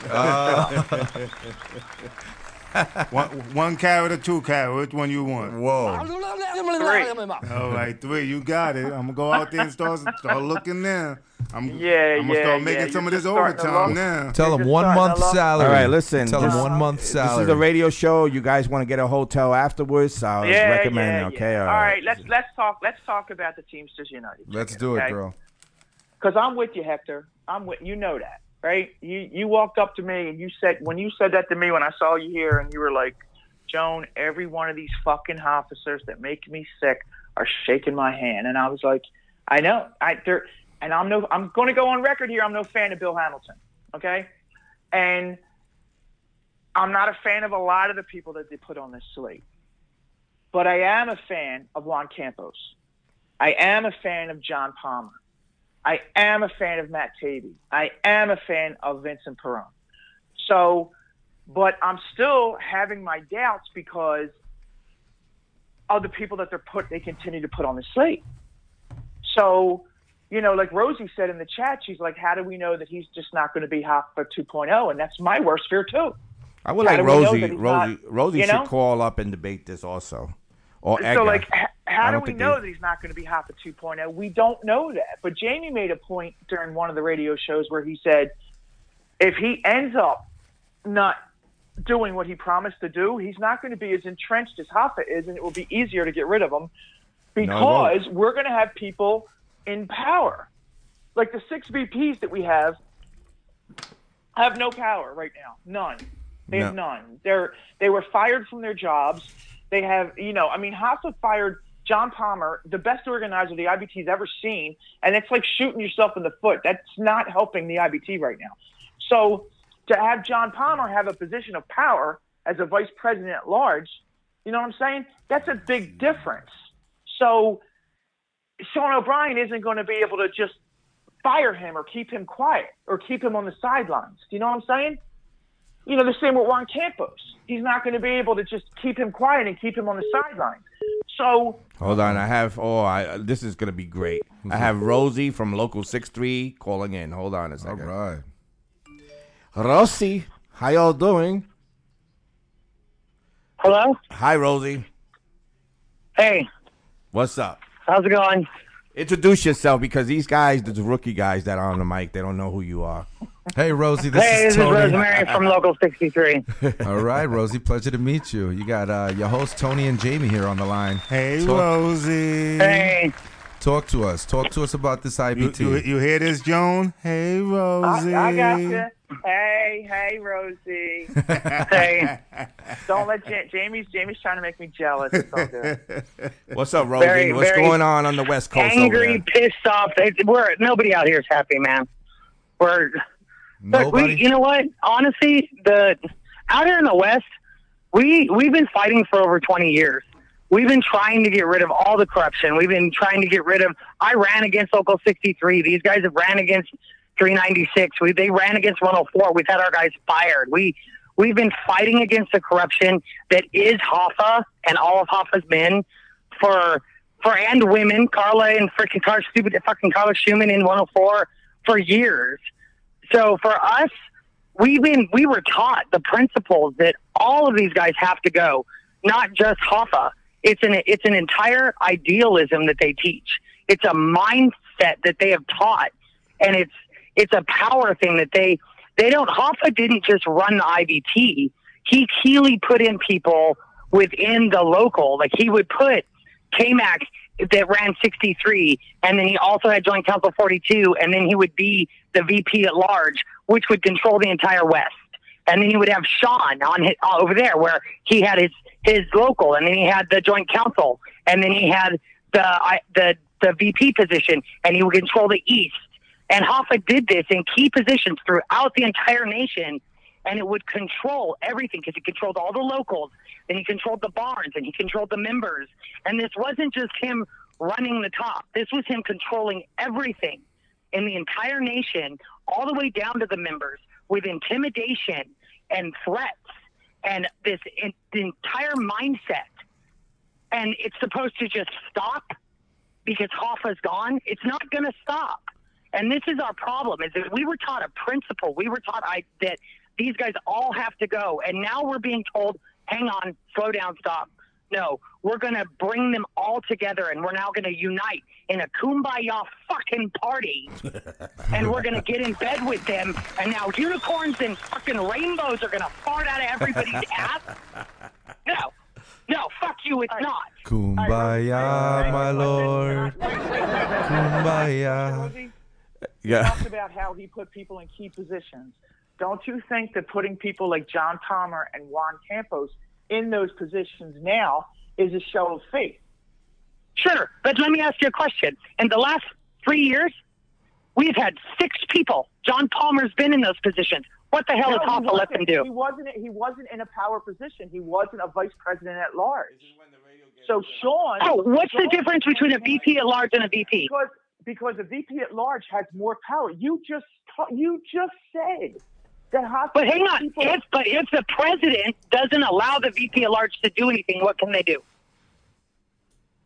He's going to be surrounded by people that he put in power positions that will be able to take him out of power. But if the president doesn't allow them to do anything, what can they do? He can't stop them. He can stop them from being... He can't? He can't stop them from being at large. Okay, but what can they do? Look, right now we have 6 people in office. What the hell have they done in the last 3 years? And they're all vice presidents of certain regions, okay?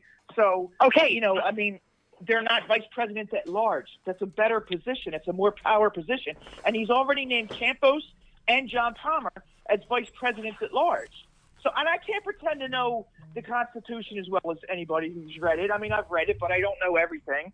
And I can't pretend, I'm not going to talk about what I don't know, and I don't know how all the procedures play out. But I know that I trust John Palmer. The question is... I'm not saying that I don't trust John Palmer. I didn't say that. I'm saying... I'm not saying that I don't trust him either. This is why a lot of us out here are going to freaking bullet vote. Okay? Wow. Because my thing is that if I don't trust Sean and I don't trust Bayarma and I don't trust Moore, then I have to say, okay, if I got to pick from 3 Hoffa guys, who's the best one for Well, actually, us in the Rosie, West? it's a right lot now? more. It's a lot more than 3. Even our brother Edgar Escobar is on there. He says O'Brien, Rocco Callo, James Wright, Bill Hamilton, Dan Kane Jr., Thor Johnson, Brent Taylor, Greg Floyd, and Tom Erickson are But all. I'm just talking about the president. I'm talking about as the president. Okay. So if I'm talking about as the president for the West, who's the best position right now? From what I'm seeing, I'm going to go with Bayarma. And the only reson why is because What? Bayarma, yes, and here's why. Really? Wait a minute. I got it, yes. And Wait. I want to hear hang this on. one. Wait, don't hang on. Here's why. I want you to I'm going but to. I need a minute. I'm going to, because they're all Hoffa corrupt fuckers. However, Bayarma sits on my pension. Bayarma sits on the board of my pension. Okay, hang on. He said, "Can I finish? Can I finish? John, can I finish? Yes. We have already had 2 bills, okay, and the last one was the GROW Act, and they tried to come after our pension. They tried to take 40% of the Western pension from us. They wanted to come after our pension to bail out everybody else's. We cannot have anybody coming after our pension. I will fight to the death to do whatever is possible to help any other failing pension. But the option is not coming after the Western pension. Slitting our throat to bail everybody else out will never be the answer. So for us in the West, if that means that I have to put a president in there who will fight to the death for our pension because he has just as much to lose as we do, then maybe that's the solution. Because I am very concerned about the pensions moving forward, and having twice a bill come after us to take our pension scares the shit out of us. Because the president himself cannot actually come after our pension, but he can lobby to have a bill made to come after our pension. He can use drive money to have a bill supported to come after our pension. And that scares the shit out of us because the West is in 29 states and we are the only pension that is green. We are the only pension that has a 92% cure rating, and we are the only pension that just went from 1.2% up to 1.5% and has a 20% bump this year for every single member. Well, yeah, that we are sounds increasing right now. The central And that states scares is really the getting shit out screwed. of us. Yeah, they might That want more you to bail. bills Yeah. may try and be passed to come after us. So if I have to pick a president, I'm going to pick one who has just as much to lose in his pension as I do. So Edgar asks, who in the West Coast O'Brien has to... Wait. Can I respond to that? Sure. Can I speak now? Yes, absolutely. I can't believe after all the noise you've made about Sean O'Brien being a Hofficer, you are going to endorse Hoffa's hand-picked successor. And okay. Wait. They're all officers. Hold on. I got the floor now. But this is who he picked to succeed him, okay? And you want to talk about pensions? You think pensions aren't a problem across the country? You think I'm not supporting people who are trying to support? Have you supported the Butch Lewis Act, Rosie? Have you contacted your congressman and told them to support the Butch Lewis Act? So, yes, pensions are a problem across the country. And am I worried about my pension? Yes. But am I going to elect Hoffa 2.0 to protect my fucking pension? No fucking way. So that's no reason to endorse Barma. That's just my 2 cents. And I get that for you, but you're not. Did you do anything to fight the GROW Act over here when we were out here? It is already failing.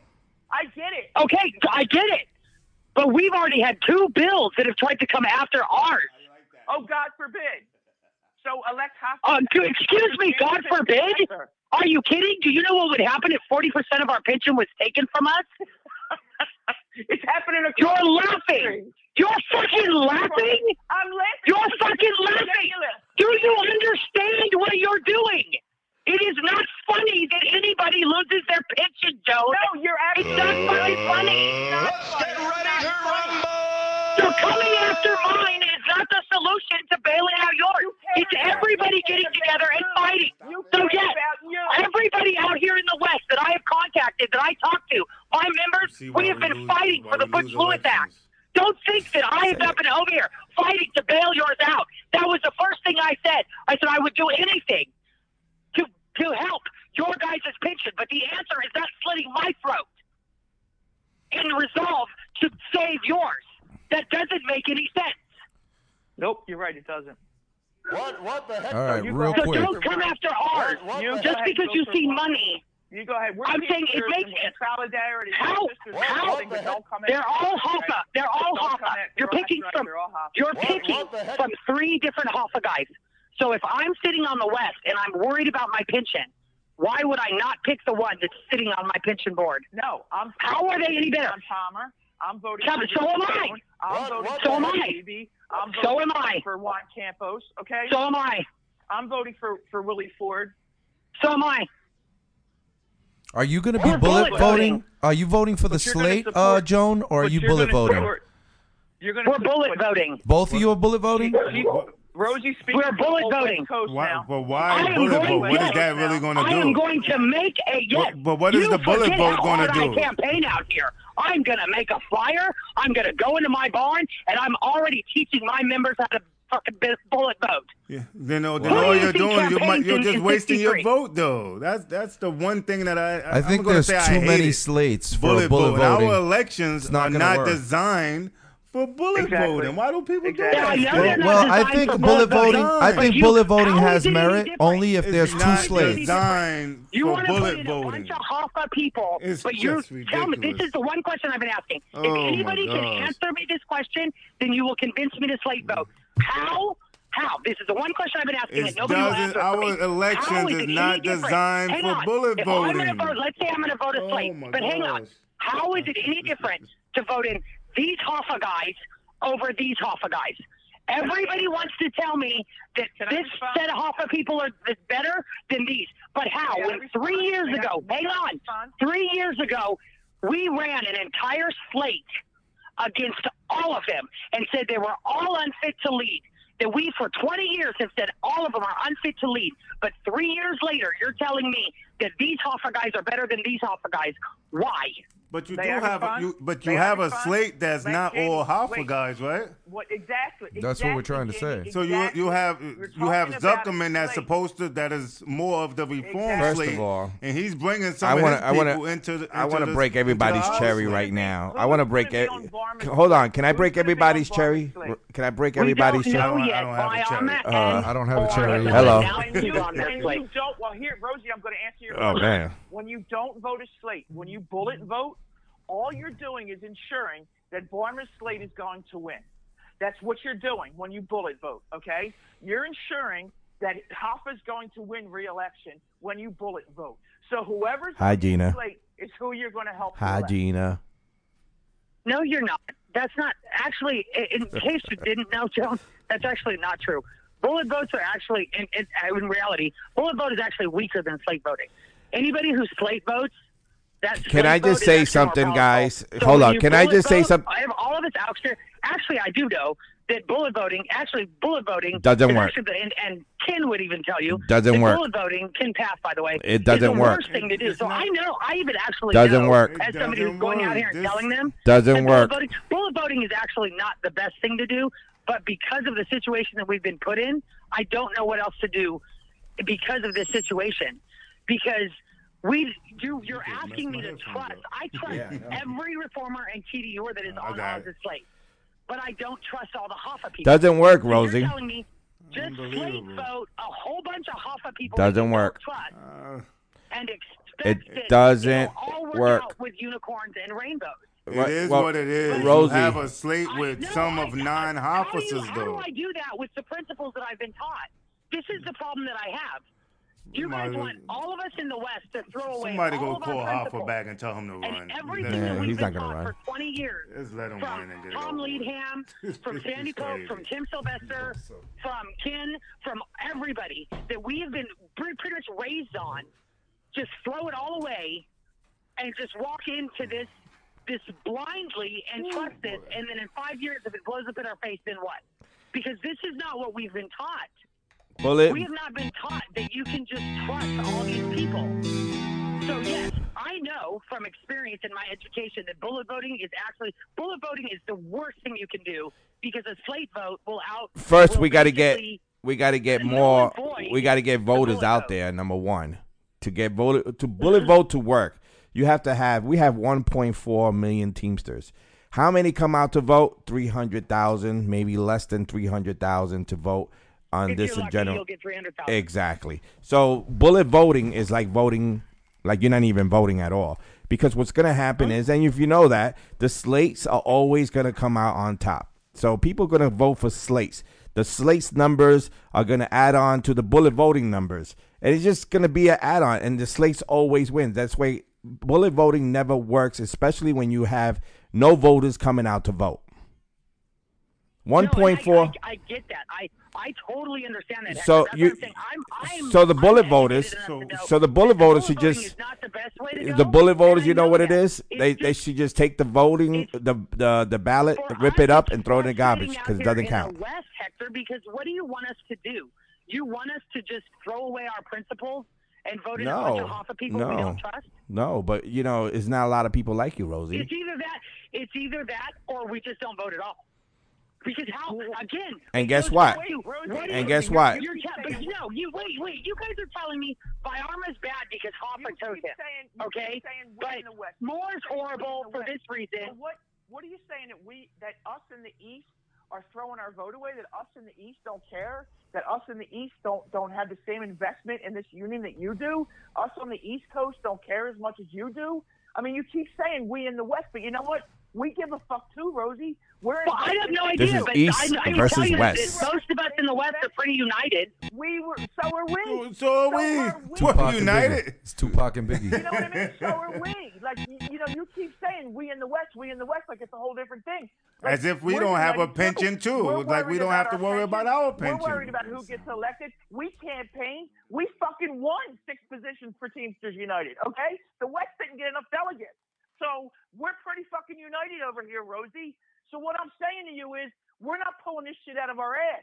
We get that this isn't the best of the best, but no way in hell am I going to support Barma and whoever else Hoffa puts on that slate. It's just not going to happen. Someone needs help customizing and saving with Liberty. Okay, but you're assuming that Hoffa isn't involved in all of these slates.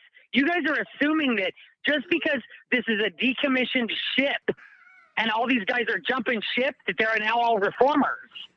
Oh, I get it. They're all cockroaches. They all knew Hoffa was fucking retiring. I knew Hoffa was retiring years ago. There's a whole okay? People on this None of these guys are reformers. These guys haven't changed, and this is my problem. I agree. So what the hell is going on? Like, this is the problem we have. Like, I cannot just sit here and say, okay, I'm going to, freaking Erickson, Fred charged him. He filed a charge because he cheated. He told his BAs and shop stewards to collect ballots for Hoffa Hall. He got busted. He had to rerun his entire election. Right. Because he got busted for cheating for Hoffa and Hall. And now he's running with Fred, and this is okay? Everybody's just like, oh, well, no big deal. But then what the hell are you doing? Have you listened to Hector? Have you listened to me? Have you listened to anything that we've been saying? We're not okay with the picks on this slate. We're so not okay with that. But this is why I can't even go into my barn and tell my guys, go ahead and vote the Haas slate. I can't. My principles will not let me because the entire time that I've supported every one of the teams, the TDU candidates or the reform candidates, from Leadham, every time Leadham ran, to Sandy Pope, to Tim and Fred, I have believed in everybody on that slate. I've believed in all of them. With everything in me, I believed in them. So I had no problem going into my barn and around the nation and telling people, whenever I traveled in campaigns, I had no problem telling people, this is absolutely the slate you need to vote for, because this is the slate that is going to change for the members. They're going to change the union. I can't do that now. I don't believe it. So if I don't believe it, I can't tell the members of 63 that. I can't tell anybody that. Can I ask you a question, Rosie? Yes. I'm not sure, but I just came up with this question in my head. Maybe you can correct me. You said you're going to vote. You're going to bullet vote, but you're going to vote for someone named Bayarma, I believe. That's the hand-picked. Yes, it's Steve Bayarma out of for Denver. President. And the reason why you're going to vote for that person is because of the fact that they're vested in the same pension that you're vested in or something. So in other words, you're voting. He sits on my board. He sits on the pension board. But is he vested in your pension? The same pension yes. Yeah. Okay, now my question to you is, like I said, I don't know, but I'm going to ask. If he's the president, let's say he gets in and he's the president, because you said a couple of bills came to sort of take some money from your pension to help other people's pension. Now, if he's the president, you're saying that he would not let a bill come in that would affect your pension as far as to take some money from your pension to help another pension. So my question is, if he's the president, what if he, as president, is it possible that he can protect his personal pension and let it affect everybody else's pension, such as the members, and then take the money from the members' pension and have it help? No. So as president, they actually can't. They can't actually go into anybody's pension. So as president, so let's say Sean gets voted in as president. Sean actually cannot touch the Western pension. He can't actually go in and touch any of the pensions. Okay, but what they can do is the IBT president has a lot of political power. And this is what some people are concerned with, and they have access to the drive money. So it's that political power that a lot of people are worried about, because with that political power, they can get lobbyists, and they can back bills. And that's what they do, is they also can back the opposition of bills. So like right to work and other bills that in the past, like out here, we've had right to work bills and stuff, and the president Hoff has come out here and he's helped to fight certain anti-union bills in different states and stuff with his political power and with the drive money. And so this is what has concerned us, because that's what they can do, is they can use their political clout and the drive money behind them to support certain bills. And that's what concerns us. So you're saying, in other words, you're saying that if Bayarma was to become president, that he would not support certain bills that come out on the floor. He would protect the Western pension funds, is what you're saying. Yes, because he has just as much to lose as all of the other members in the Western pension. Because our pension is right now, because it's the strongest, it's the one that has been the most attacked by outside bills. And those bills were actually constructed by other unions, like ISCIO and other actual unions came after our actual. I was going to say, because I haven't heard about anything Teamsters coming after the Western pension fund. So let me all right now. Wait, Rosie. This is a good question right here. Just hard-hitting questions by Jamie. So if he's in, Jamie's always got questions. So if I don't know his name, Verma is in as president, and there's a bill out, and they need him to co-sign the bill or whatever to go after your pension. Whoever it is that's making the bill, do you think that they would give him some hush money under the table, probably, so that way he wouldn't have to worry about his particular part of the pension. They would cover his part. No. So you don't. No, because so you don't think that would happen? How the pension works. I'm not saying the pension. Forget about the. No, it's not. We're not saying the pension. What I'm saying is, do you think that he would accept some hush money under the table, so that way he doesn't have to worry about what he's going to lose in the pension if he backed the bill and just let it go through? Do you think he would do that? He's a officer. He's a officer. Well, don't the officers do that? I can't speak to that because I know from the past so in that other Hoffa words, himself so in other words, you has never taken $1 thought million about that every year and put into an officer's pension. So in other words, you never thought about screwed the Central States. It's part of Hoffa's fault. So another wait, Rosie. So in other words, you never thought. I'm just saying that if I have to back, if I'm going to back a Hoffa guy for president, for us in the West, it's just the most logical conclusion for us.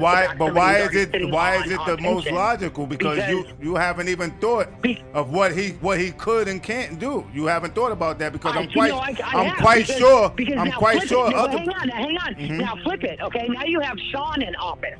Okay, and Sean is now presented with a bill that will come after the Western pension. And it says that he can take 50% of the Western pension and put it in to the bailing out of his own pension. Is Sean going to do that? Oh, I don't know. I'm just throwing out a question to you because I'm quite sure that you never thought of You're that. asking me, would Bayarma sell out because I'm trying to figure out why would you? I'm asking you, would Sean sell out the West to bail out his own pension? I don't know if any of them was doing it, but I don't know if anyone would do it. But I'm asking you. I'm just curious. Concern. Same question goes to Moore. Moore is sitting in the Central States pension. Would Moore be willing to do the same thing? This concerns us. Can I ask a question? You can, Joan. Go ahead. Hello. Do I have the floor? Thank you. have it. You got the floor. Jamie, you're right. And Rosie, I agree with you because I had this argument when it came to the team care argument when one of my elected officials tried to tell me that I should be willing to take a step back in my health care so that my Southern brothers and sisters take a step up. And I told him to go fuck himself because their representatives should be arguing to get what I have, not asking me to take a step back. So I understand your argument, okay? I completely get it. So to jump on Jamie's question, how much authority does the IBT president have to, quote unquote, raid a pension? And on top of that, if you're talking about using pension monies or borrowing pension monies to invest in another one, because, and I hate to be a Sean O'Brien trumpeter here, I really do, but he came up with a way to save his failing pension fund by the hybrid fund. And I had hours-long conversations with people who are invested in this fund and know what's going on.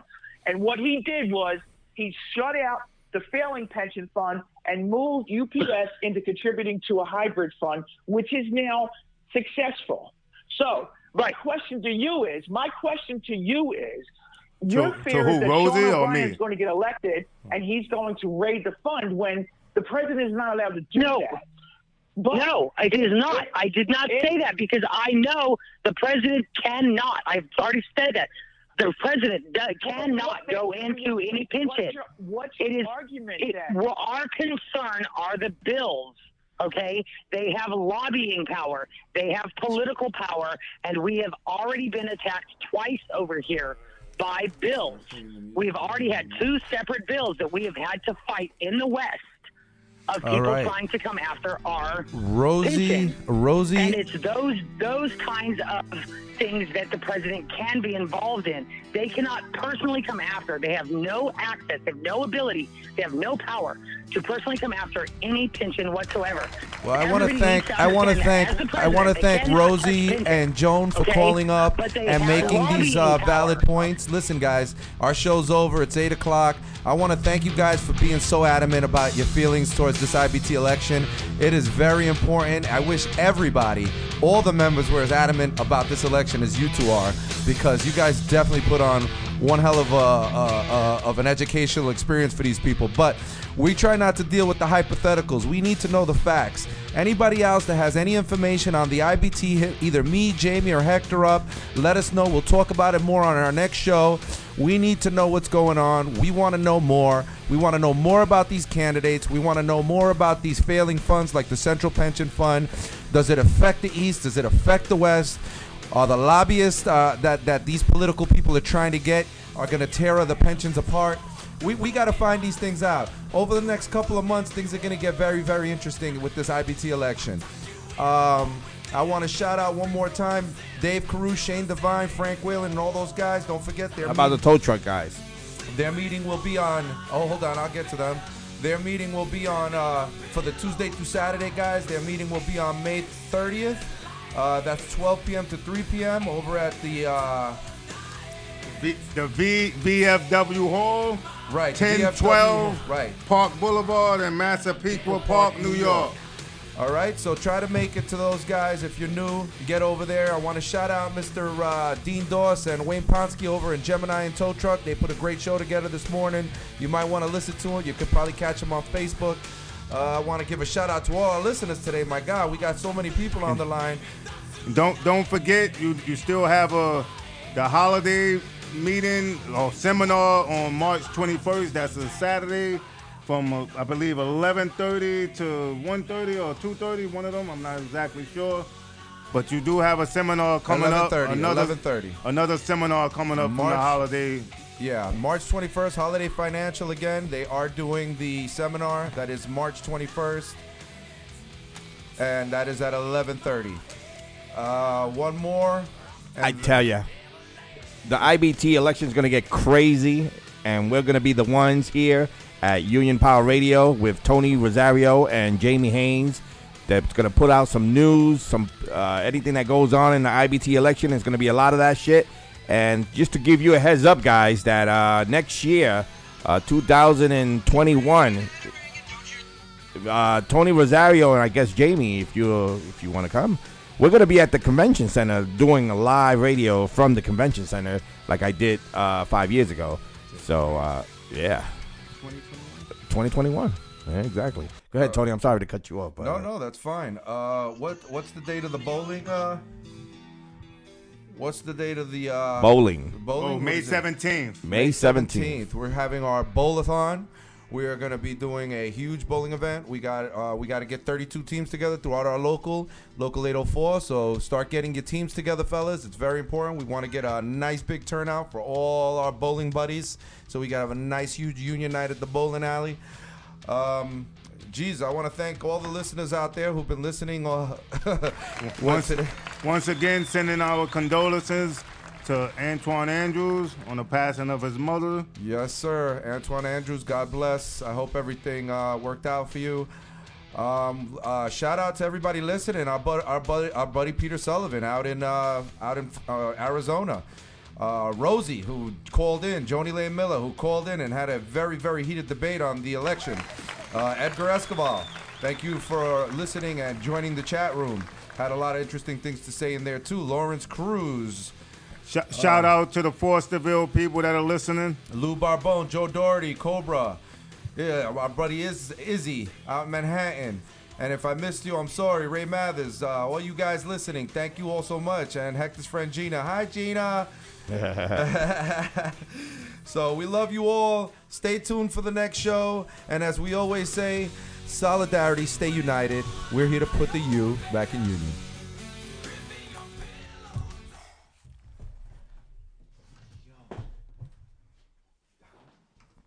How do I say goodbye to what we had? The good time that made us laugh, outweigh them bad.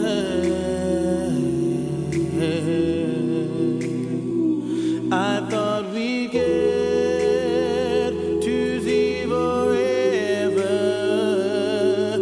forever's gone away. It's so hard goodbye to yesterday.